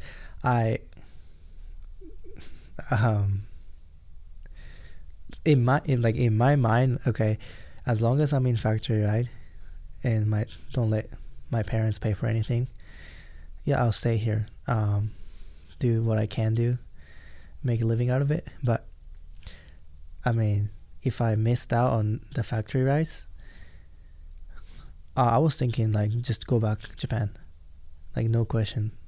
Really? I was like, no point being here. So I mean, it was kind of stressful a little bit when the Geico shut down, and then so I got a podium on the last round of outdoor. I think that kind of made, and it's the rookie year too. It's hard to put in a good results. Like, you're unsure of so many things. So so like that kind of helped a lot. And then like very thankful for my manager Lucas for putting my place, like making my place there.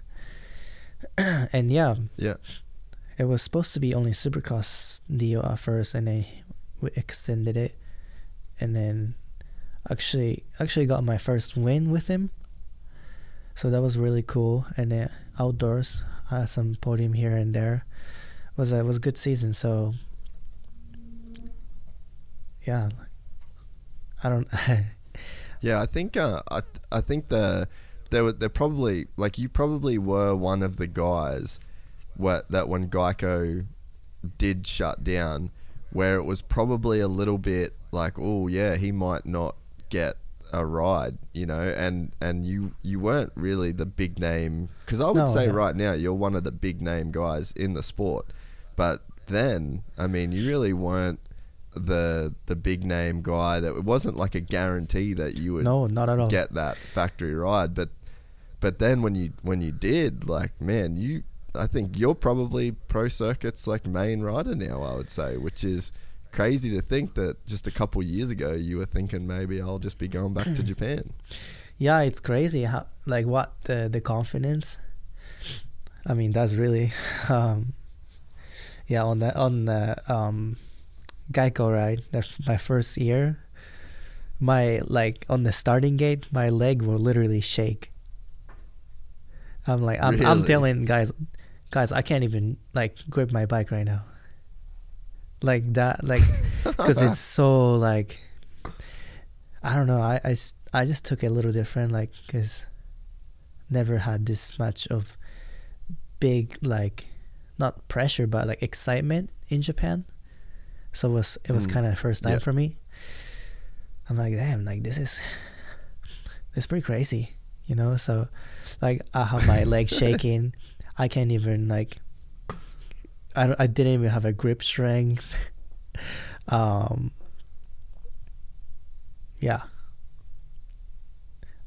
So yeah, it makes sense, man. It makes sense that it would have been a extremely overwhelming thing to have to go through, and yeah, to feel like maybe you don't belong here, like maybe I'm not fast enough. But when did it start to turn around? Because now, like I said, you're one of the main dudes. Like, if you didn't hurt your collarbone, I'm looking at you and Hunter to battle for the Supercross Championship this year, and I think everyone's looking at you like that. No, that's very, really thankful. But only the thing I had since I was little, I had a really I had a good fitness, I would say. Like, I was able to, like, push fine at the races. I mean, obviously not like up here, but as a rookie, it's kind of hard to, like, push full for 30 minutes. But I was, like, okay with that. So always, you know, shaky start, bad start, and then I'll come back to, like, 7th, 8th, and then last round of outdoor, for the first time I got a good start. Just kept the pace and then landed on the podium. So I feel like the fitness, like, that's what's helping me right now too. If I didn't have a fitness like last outdoors, obviously Jet and Hunter is really fast, Justin Cooper's fast, so one of my, I think, strongest thing is I'm not the best, but I'm okay with, like, pushing to the end. So that helped me a lot. And so you'd think that's just natural, like, even since you're a kid, you're always just really fit? Not really. I was fit at first, but just when I train, I never I didn't really give up on anything, but always I was always riding like 90%, so maintaining. Yeah. So like, beginning of the moto, I'll be kind of slow, but I have a big feel to the end, and in some races that kind of helped me. But now I'm at a good spot. Well, I think the other thing that probably helps you with your, like, being there and being strong to the end is just, like, your technique on the bike is just crazy good. Like, I mean, you're one of the riders where you can pause the video, and every time you pause the video, you're just perfectly stacked in line. Like, your technique, it never seems like you're in bad positions on the motorcycle. And I think that's another little secret as to why, you know, you're able to be fit, is because you're just very, very efficient when you ride. Oh, thank you. Yeah, that's the strong part of me, I think, and that's also another thing. That's why people tell me I'm sandbagging because of how my riding looks like. So, but I'm really not. I'm trying my best. So, where did you get that technique from? Is that something that like your dad was really good with, or like you study the riders? Because like to me, you're like the Japanese Ken Roxon, I think. Oh, well, I wasn't good at all first. Like pulling clutch wide open, and kind of sketchy type of rider at first. But yeah, my dad liked Stefan Everts. Yeah, yes sir, Right? He loved like his standing up style, like just how he ride the motorcycle. Yeah. So I did one of the race without a seat cover. He's like, you go race like this, you're not gonna sit once. I'm like, all right, whatever. Race like that and stuff. But most of my technique come from, I think I had a trainer, my first trainer, his name is Yanin Cavella. We worked on so many standing up fundamental thing, trying less brake, less clutch. There's all little like fundamental stuff, like simple stuff, but like over time, like just came little natural to me. Still like lots of way to work, but smoother side, like, yeah, I think he helped me a lot. Yeah, because it's I think you're one of the rare riders that you've got that really good technique and so smooth when you ride, but you've got like your own style. Like you don't look like a robot when you ride, and you know you've got cool positions that you kind of get in, and you've got your own flair. But then every time you pause that video, like it's perfect. It's like a kind of a cool balance to have. I think you either get people that are like loose as fuck and just sending it and like swinging off the clutch and holding the thing wide open, or you've got the guys that are like perfect technique and they look like robots. And I think you've got like a really good mix of those two things. Yeah, I mean, also though, every rider want to post better videos, you know. Like your good like good day, good side video all the time. Yeah. So, that's true. That's like right. Instagram versus reality. Yeah, it's like there's no way people are perfect like that every lap. So no, choose the good ones. Yeah, that's cool. I mean, it's just, I think watching, I think it's especially hard to do in the races as well, right? So like it's really easy to ride with like that great technique and that fluid kind of style when you're practicing, but you know, to be able to actually do it in the race as well. And I think that's one of the other things that you do well is like you stay quite true to your like technique and your form in the motos. Maybe that's why people think you're sandbagging. Probably. Yeah, people tell me do better. but that's why people used to say that to Kevin Windham. They'd be like, oh, you're not even trying. Yeah, but I always say nobody has their opinion. Yeah, there you yeah. go. So you had a few. So we'll go back to Supercross last year. You were extremely fast in Supercross last year, but you had some big crashes, and there was the one where you scrubbed the shit out of that double coming into the turn, and you know you had that big cartwheel there. What was that it like to go through that season where you had so much speed, but well, it sort of I think last year, maybe just to go back a little bit even, so the year before, you had such good results and you showed so much like big potential where I think everyone started looking at you as a big title contender guy. And then last year, it seemed like you kind of had some bad starts, and it's almost like you knew that you should have been doing better than you were. And so you were pushing so hard, but then that kind of made some crashes happen. What was that year like? Did you feel the expectations and a bit of pressure, and like you were trying to make the podiums happen a bit more, and yeah, like maybe that led to some crashes? Or Yeah, so I was riding pretty good on off season, and then I think I don't know, I think I just had lack of myself, like setting up the bike better.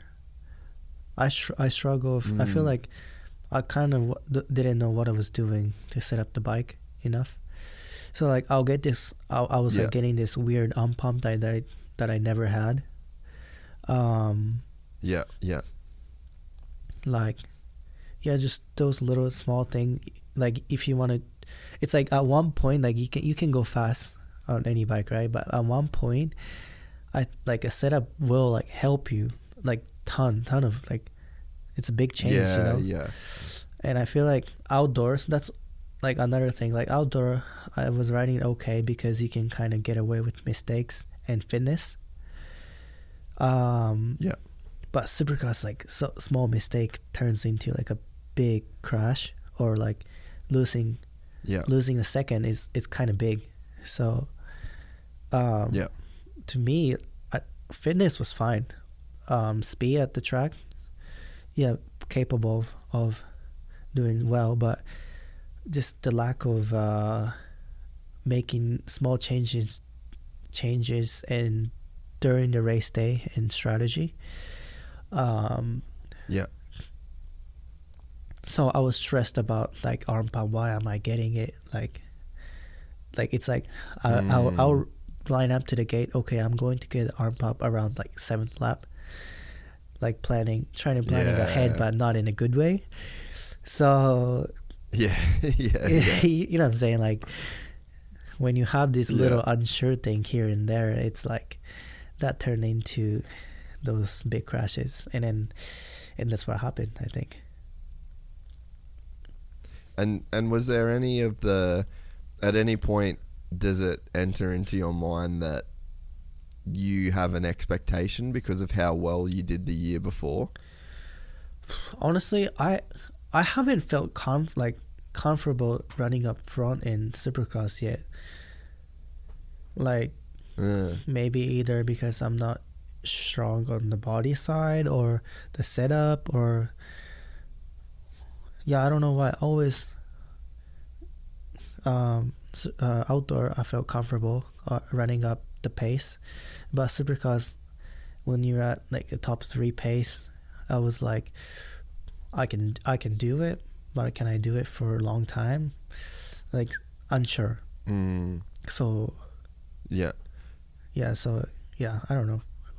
But it just sucks. But this year, makes sense. Yeah, but it just sucks that this year I was honestly feeling pretty good.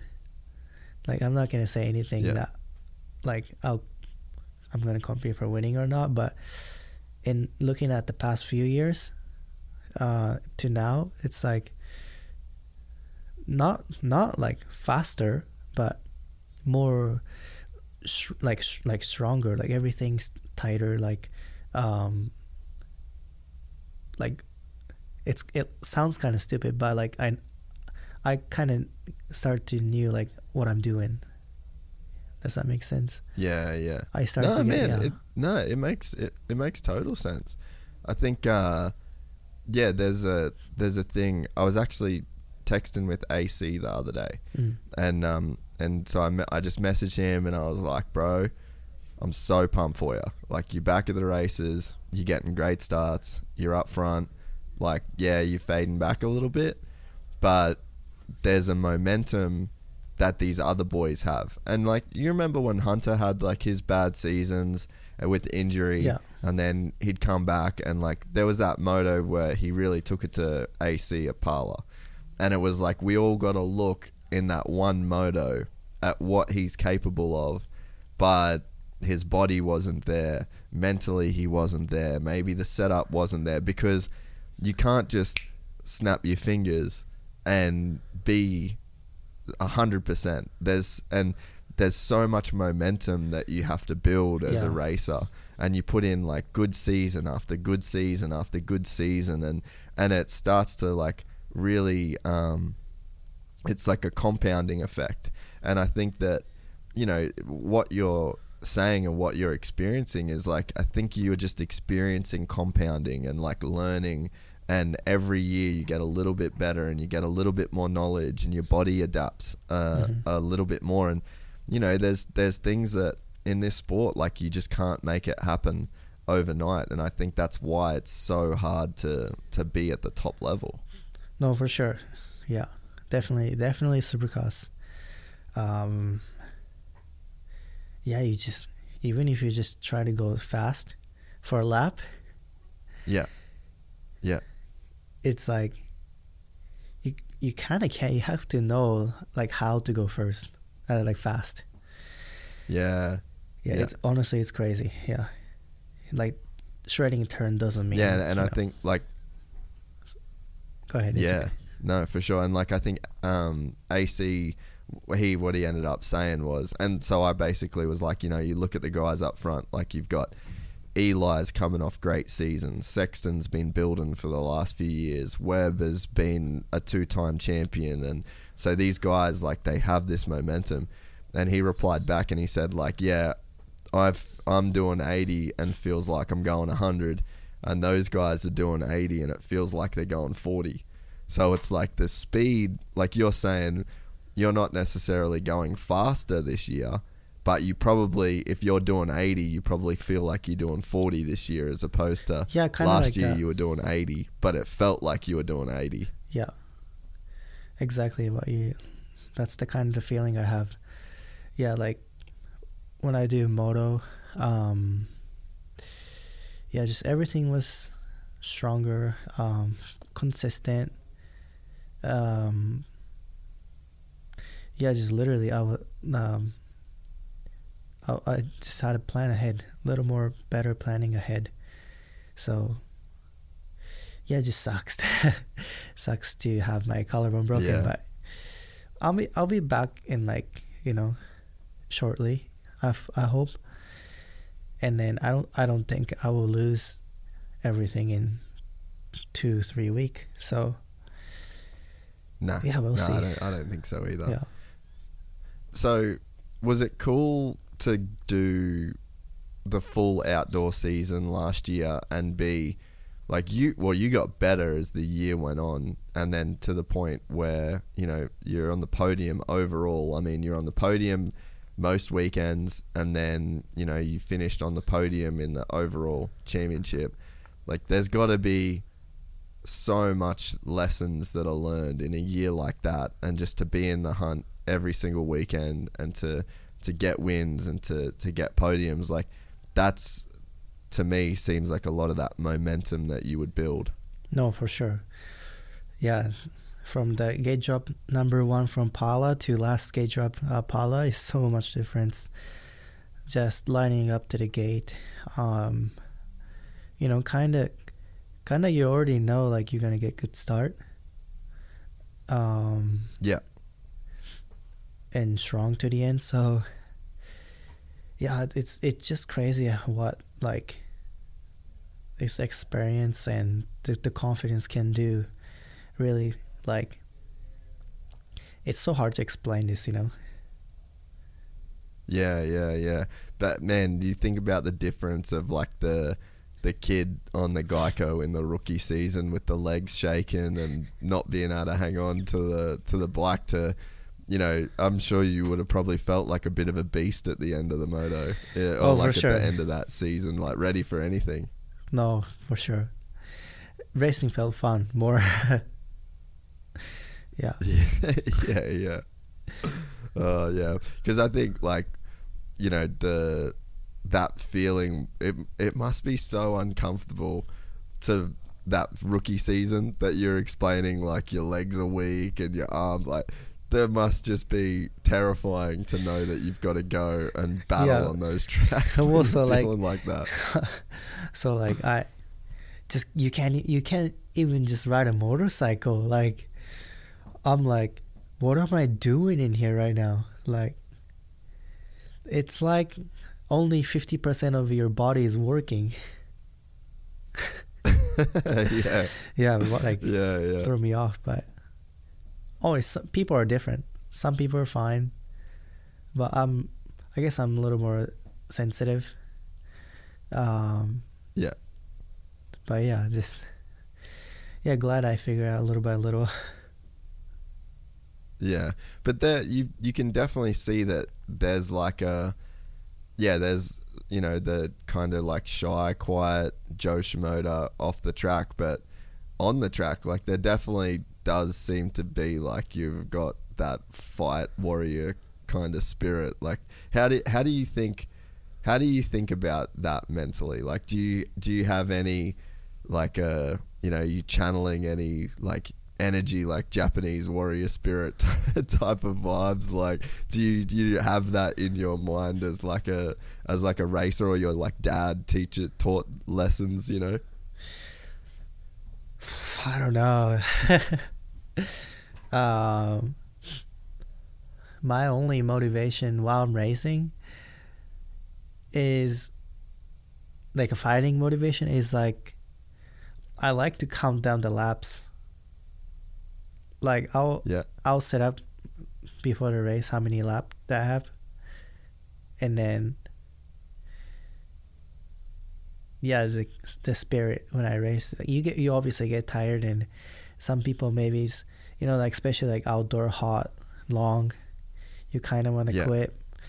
But I don't honestly, like I don't have a problem with that, pushing to the end. Never run into that yet. Yeah, and that's what I mean. Like you know, that quiet kind of shy guy off the track, but yeah, on the track, like you definitely can tell that you're a gnarly dude that just you're not gonna back down. No, for sure. Yeah, it surprises myself too. Like I will like watch the videos and like it's crazy. Like I say, it's crazy that I'm doing this. I'm watching myself, telling myself like that's not me. That's someone else on the bike, literally. But I don't know. Yeah, it's almost like a little like hidden part of your personality that kind of like only comes out on the bike. Because so when I'm like I'll do jiu-jitsu, right? And I have that same thing. Like I feel like I'm a very like nice person in real life, and I never want to like, you know, I would never want to actually get in a fight with somebody. I always want to be like real respectful. But then I watch myself do jiu-jitsu. I'm like, holy shit, you are the biggest asshole in the world. Like you look like you want to kill everybody. So it's kind of like it's almost like there is that part of myself that's like in my personality, but it only comes out when I'm doing jiu-jitsu. And it's almost like for you're the quiet, like very nice guy, but then you get on the track and it's like, he a dog. Yeah, I got that dog in me. Dude, how good is that meme? It's so funny. I was talking to Tyler Keefe the other day on the phone, and we were actually talking about Deegan. I said the whole dog thing. He's like, "What's that mean, bro?" Like everyone always says that dog, and I'm like, I don't know, bro. You know, he's got that dog in him. It's like a dog with a bone. Like, good luck trying to get it off him. Yeah, it's so funny. So then we probably can't talk about the outdoors without the Hunter parlor takeout. Are you still dirty on your boy for the takeout? Only thing that I can say is that woke me up from being not too aggressive. I mean, like, it's racing because I'm not mad at or anything. Oh, it is what it is, right? Like, I mean, if it was me,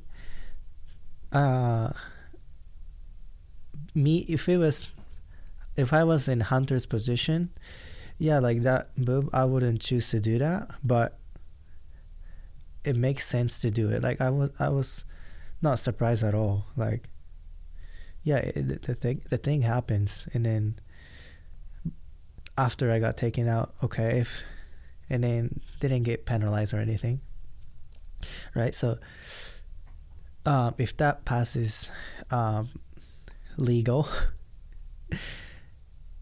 so many passes gonna be easier for me. That's what I think. Right? Yeah, true. I was thinking. Was it cool? Yeah.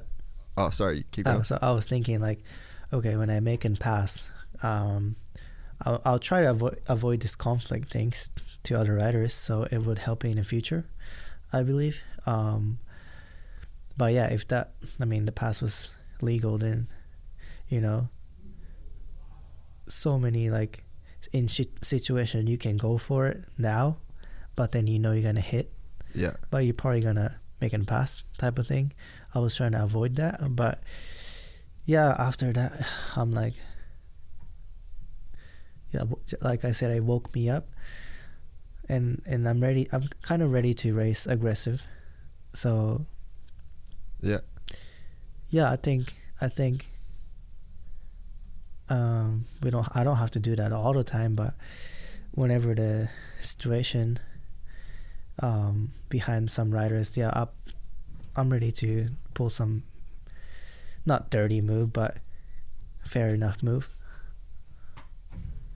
Well, like you said, Bosch is your favorite rider, so yeah, it's just super entertaining. So, but I mean, aside from that, like, I know you boys are all like super close. I mean, off the racetrack, was it a really fun year that it was pretty much you three boys on the podium most of the weekends, and you knew that you'd be able to get up front and like race with those guys? It must have been pretty cool. No, for sure, it was really cool. It was the best summer I ever had. Honestly, like, you go race Supercross, you get to see these fans, stadiums, it's cool, right? But outdoors, if you're not on the podium, it sucks because it's super hot. Like, all I'm thinking is, like, kind of want to go home, you know, it's so tiring. So, like, being on the being on the podium almost every week, yeah, I enjoyed it. It was good times.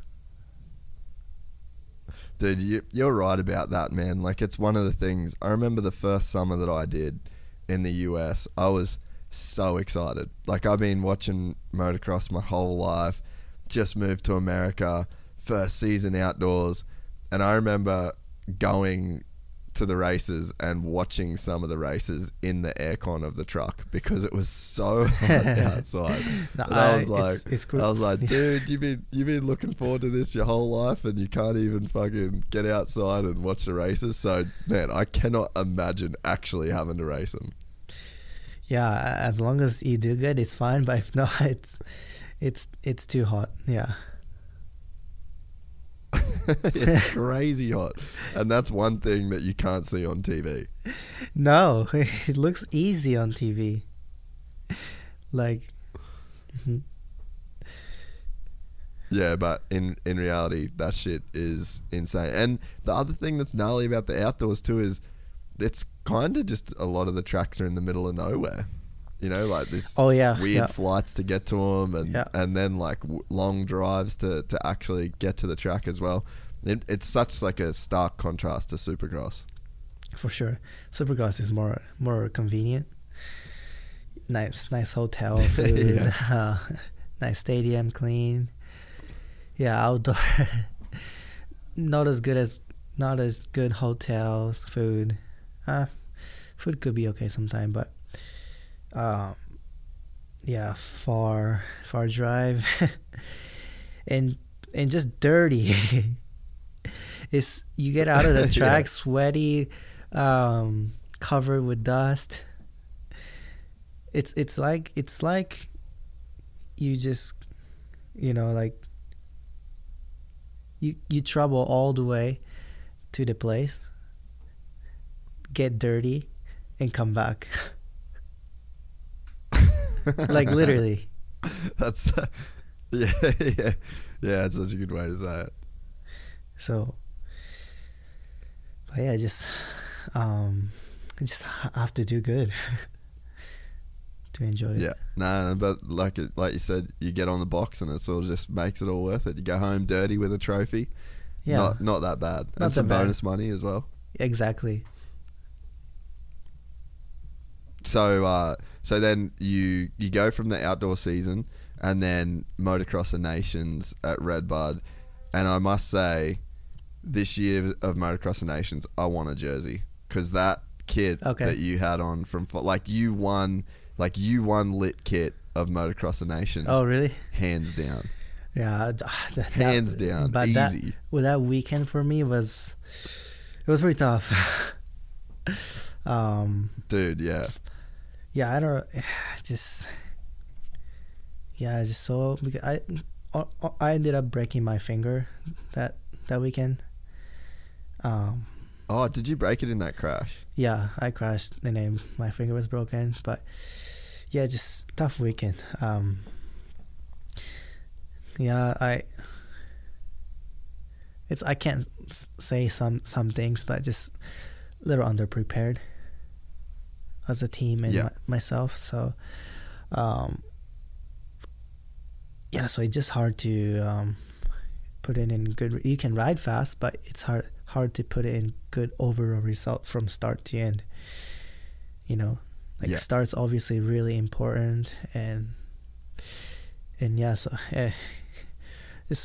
I just want to forget about that.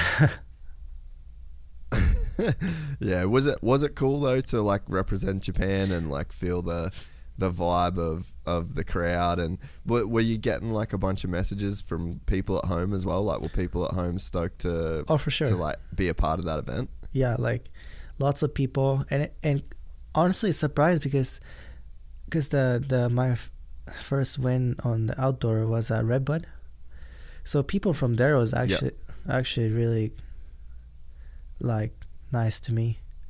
I'll do this. There's like a parade thing where you get on behind the truck and then go around the crowds. Yeah, because obviously Japan is not been the competitive team, so I thought it was gonna be kind of silent, but it was really like people were excited. So I appreciate that to all the fans out there. Yeah, but that's what I'm saying. I really think you're like one of the big stars of the sport now. Like, people, I think that it's so easy for people to cheer for you. Like, and American, Australian, like whatever, people really enjoy like cheering for you. As I think you're one of everyone's favorite riders nowadays. So might have been a surprise to you, but makes sense to me, I think. Oh, more for us then. That's good. Does it make you, I know it must have sucked to have those big crashes and to not be prepared, but does it kind of light a bit more of a fire in you now to try and like fix the program and like get it better for Team Japan and be more competitive? I don't know.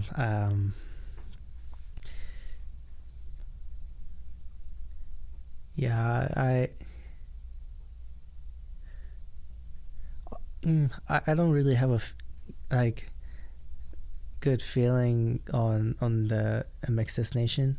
The race is really cool, I think, but no, I like Supercross better. Like, to me, yeah. So do you reckon you could see yourself being like a Supercross only guy? I don't know about that either, but yeah, just myself racing, to just Supercross is way better for me. More like as a fun size. Yeah. So, but yeah, I would like to get a revenge one day, with a good team and then more preparation time. Probably not get if we take it really serious. I think I would have, not go back to Japan, stayed in the country, keep testing the bike, because the bike was obviously a lot different. I changed so many things in the race days. So again, that's kind of like an unsure thing when I raced Destination. So the result, like if to get a good result, I feel like I didn't put enough work to that race. So it's also like difficult. So what? Oh no, keep going. So it's also difficult because it's like outdoor, right? You have the last round, and then Destination, like we had that Destination like 3 weeks apart.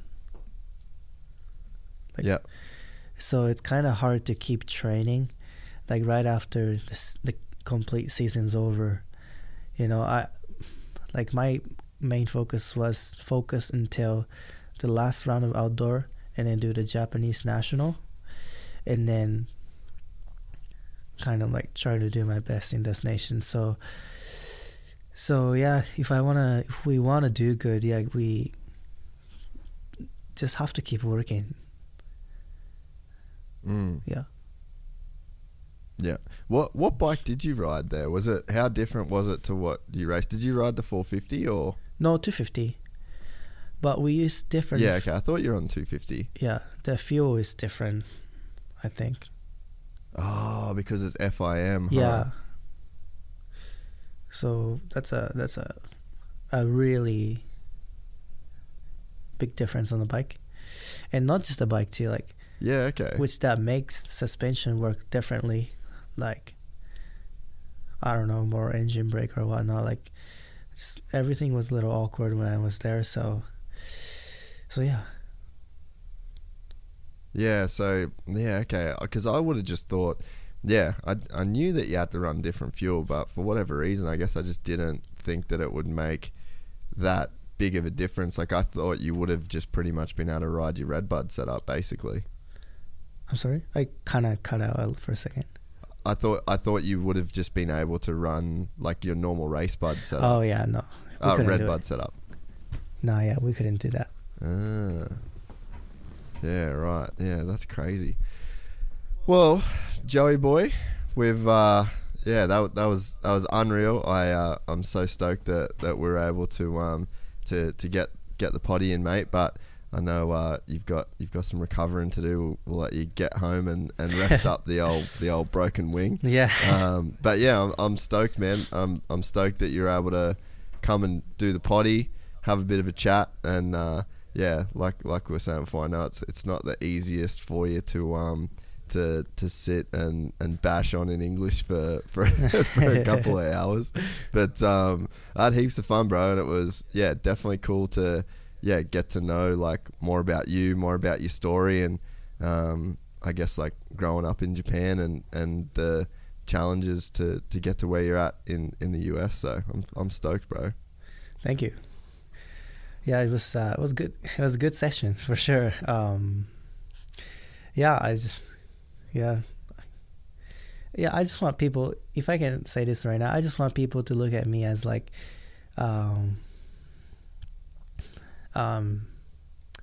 just a shy person. Like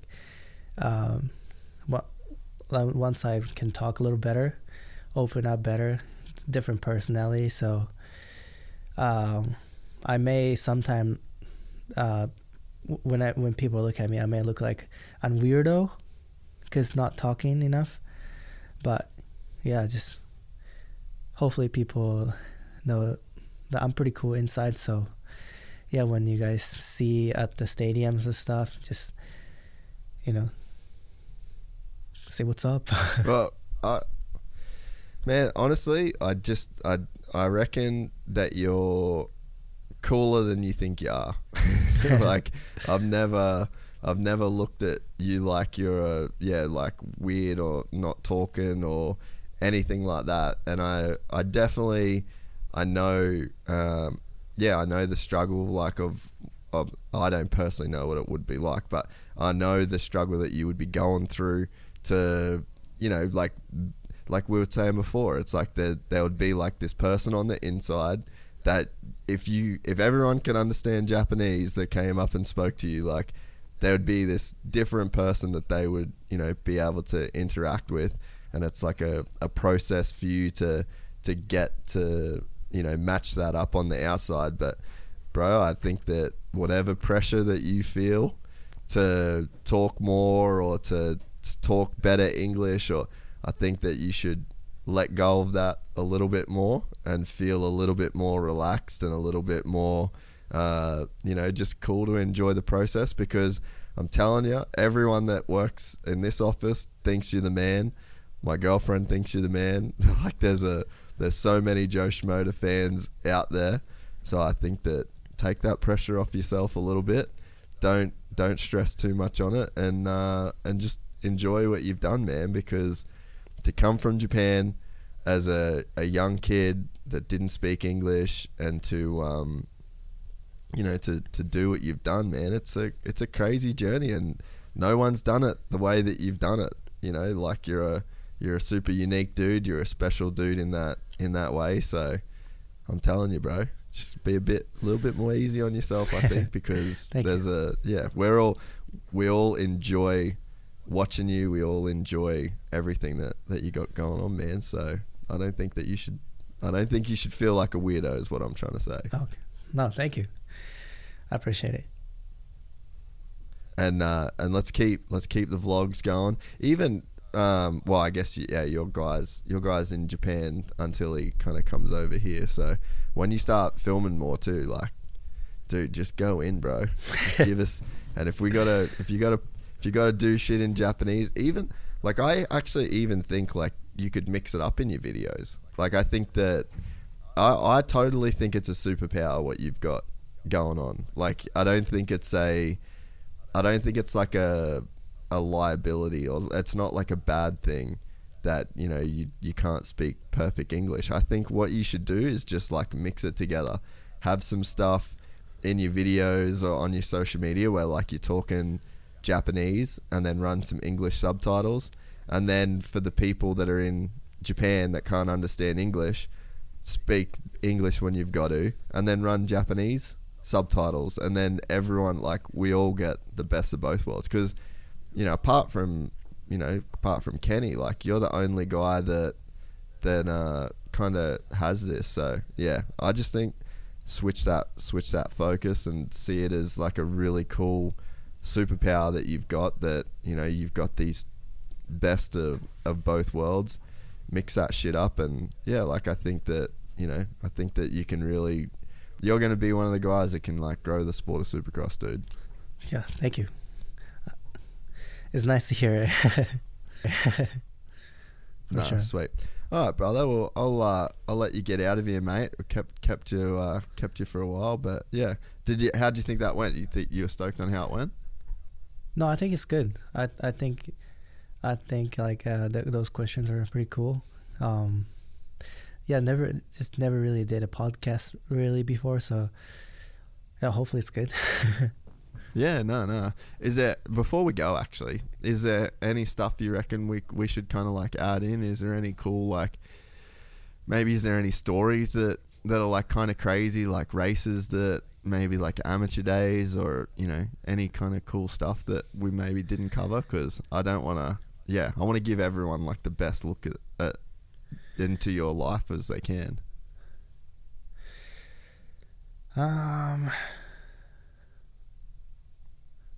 I don't know. There's so many crazy things that happened to me. Yeah, I don't know. I have to. Takes a while to like remember those things.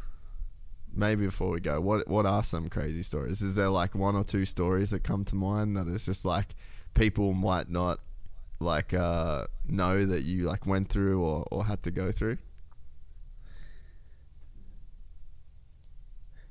Oh, you know what? Actually, last year Anaheim won. I was on my headphone bumping some like, I don't know, like some music, Machine Gun Kelly, whatever. Yeah. I was like closing my eyes and listening to it, cause the noise canceling is so good nowadays. I didn't hear anything at all, and then all of a sudden I dropped the gate. I missed a side lap. I didn't do full side lap on the first round of Supercross. Because you were just bumping away to tune.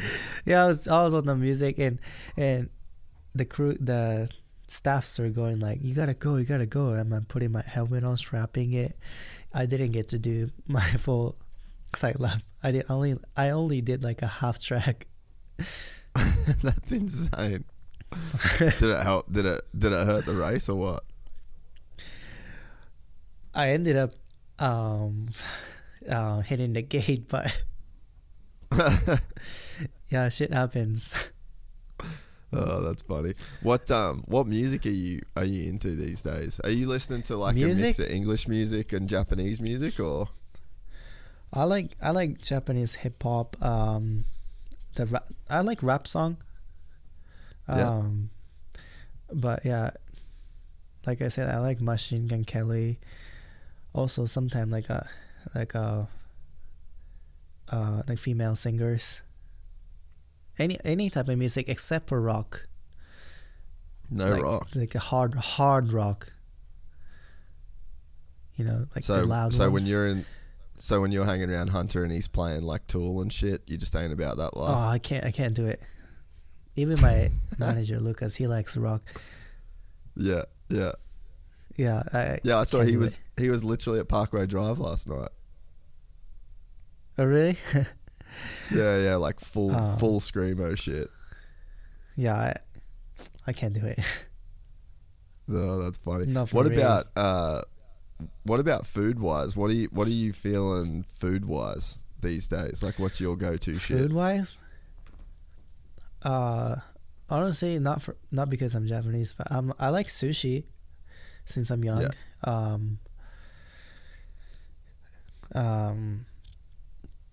I mean, hamburgers are good. Run that in and out program. Honestly, anything. I'm pretty like a food guy. Yeah.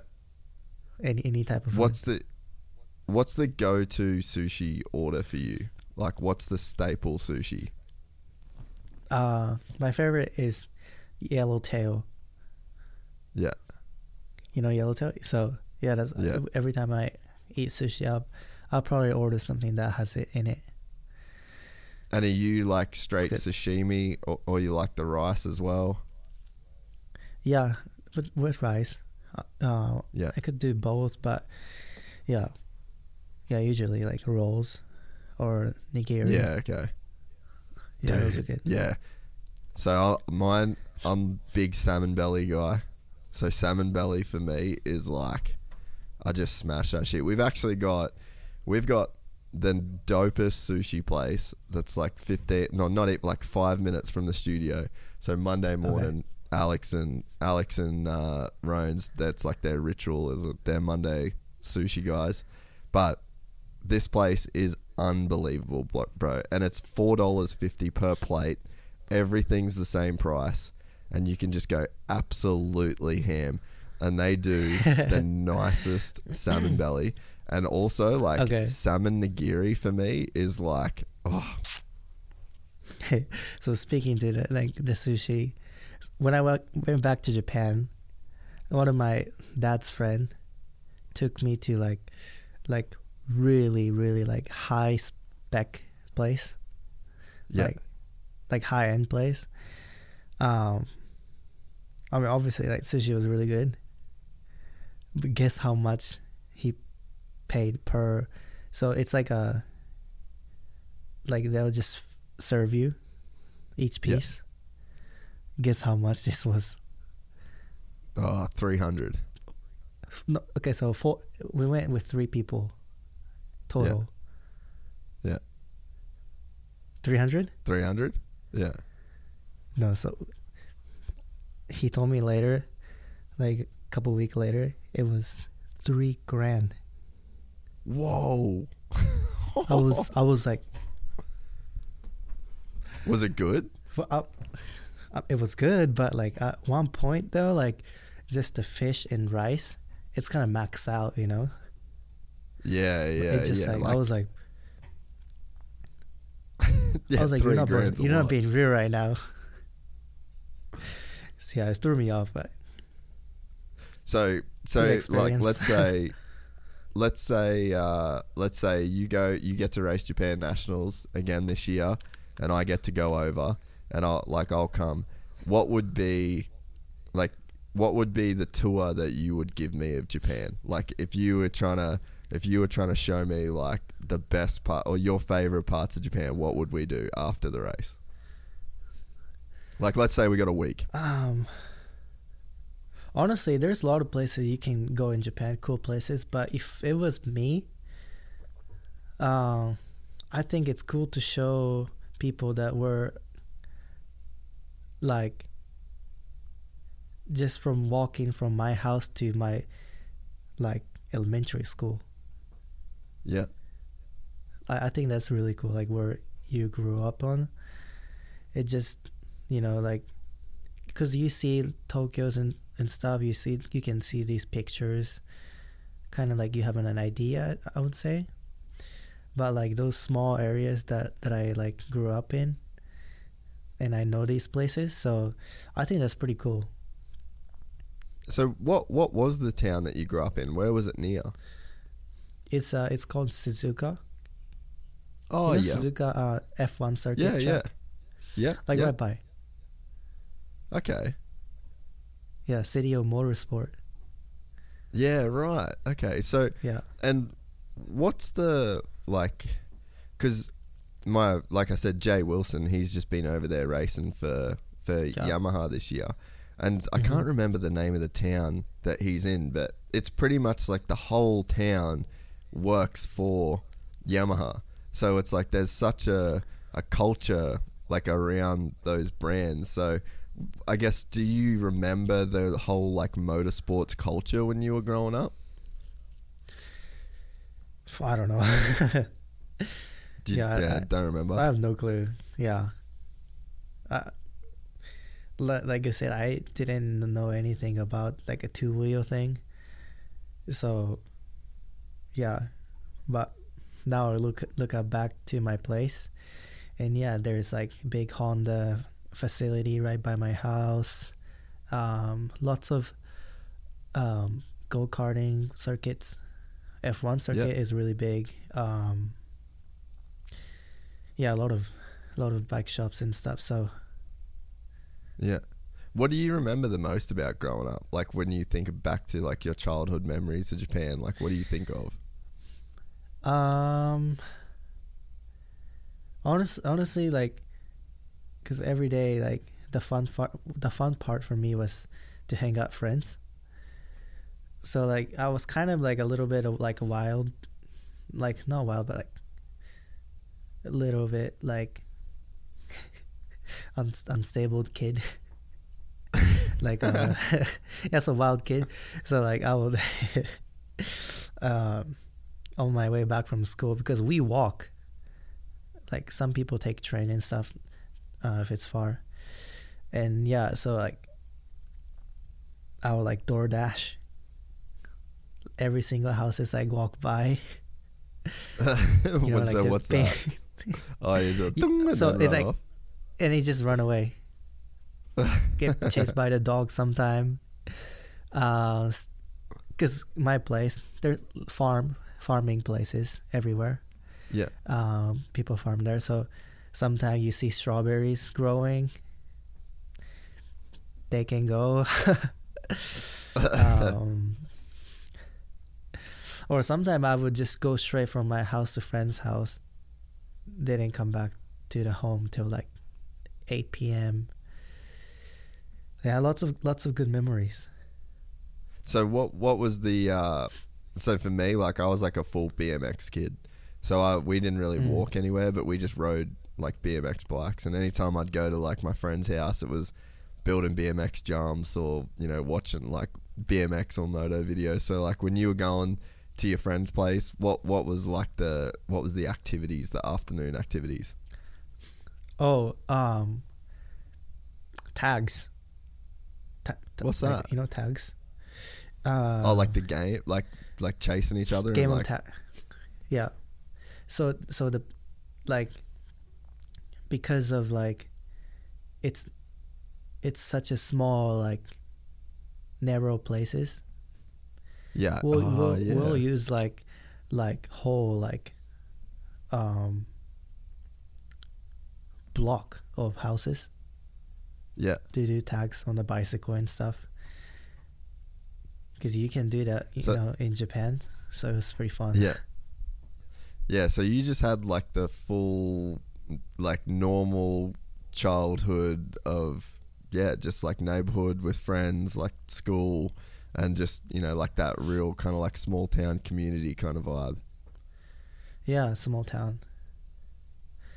But yeah, they just lot of, yeah, because Japan is small country.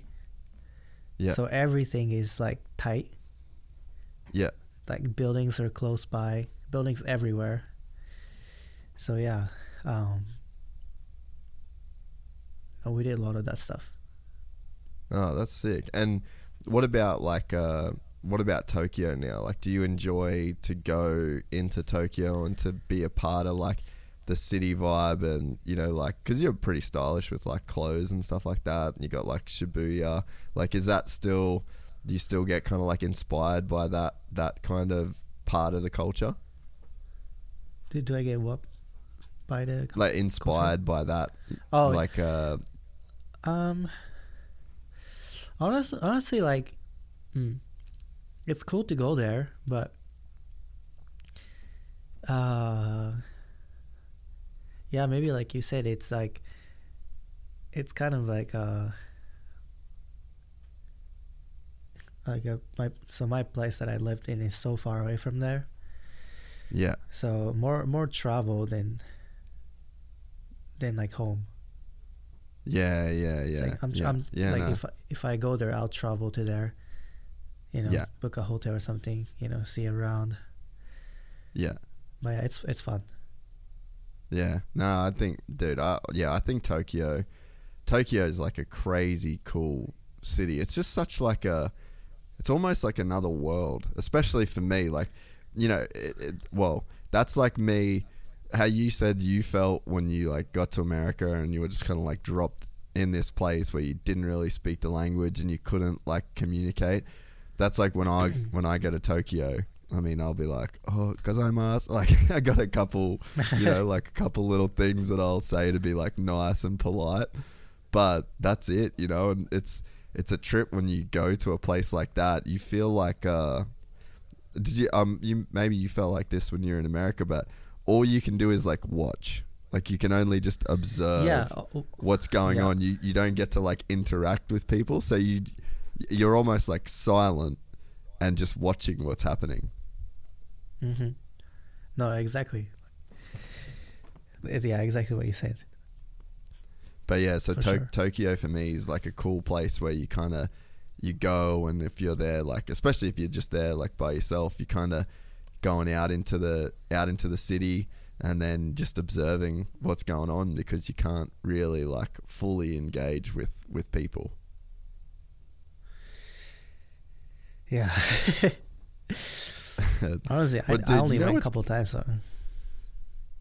Yeah, you know what I was thinking too, in terms of like you moving back to Japan, you know, one day when you're done racing, like, dude, you'll actually be able to have, like, when you do retire from racing, you'll have a pretty sick career test riding for the manufacturers in Japan. Like, I think you'd be able to get like a pretty crazy good job, and you'd just be able to live, go to work, like ride, you know, do your testing, and like, yeah, just be back home. Like, you're actually going to have a pretty good career after racing too, I think. Yeah, I don't know what I'm going to do after racing. Yeah, I mean, honestly, all I'm looking for is like I don't know, have a nice family, um, and oh, this is also another thing. I might maybe it's gonna sound crazy, but I like don't wanna keep racing till like close to 30 or more, because yeah, like I also want to do a lot of things while I'm young in Japan and stuff. So yeah, just depends on my career, but yeah, we'll see how it's gonna go. What other things do you want to do while you're young? Well, just like because my dad like has like a company and stuff, get to learn it, so I can maybe go after him, Yeah. or like honestly like just maybe find a relationship, like actual relationship while younger age, because I don't know, just I feel like I just like to settle in more when I'm at like an age of 30 or something. Yeah. So, and you want to have like because it'd be hard. Like, so if you're in America, like the girls that you're around, it's like American girls. Like, do you see yourself settling down with like a Japanese girl, like maybe from your hometown? Like, is that kind of what you see for yourself? I don't know. I like I said, just like whatever the life takes me, but it's just so weird for me to have no plan ahead after riding. And so like it always makes me think like, okay, while I'm young, maybe try to learn something, and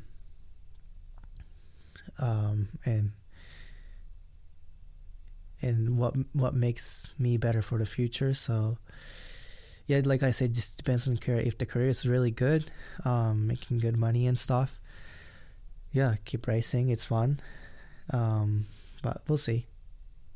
Yeah. What's the business that your dad does? It's like a recycling company. Yeah. Okay. And so you could see yourself working for that when your dad retires, like you take over the family business, or I don't know. Like again, like I'll learn how to do maybe a business side from my dad, maybe if he's nice enough, maybe start something. But yeah, just depends on my career. But the goal is like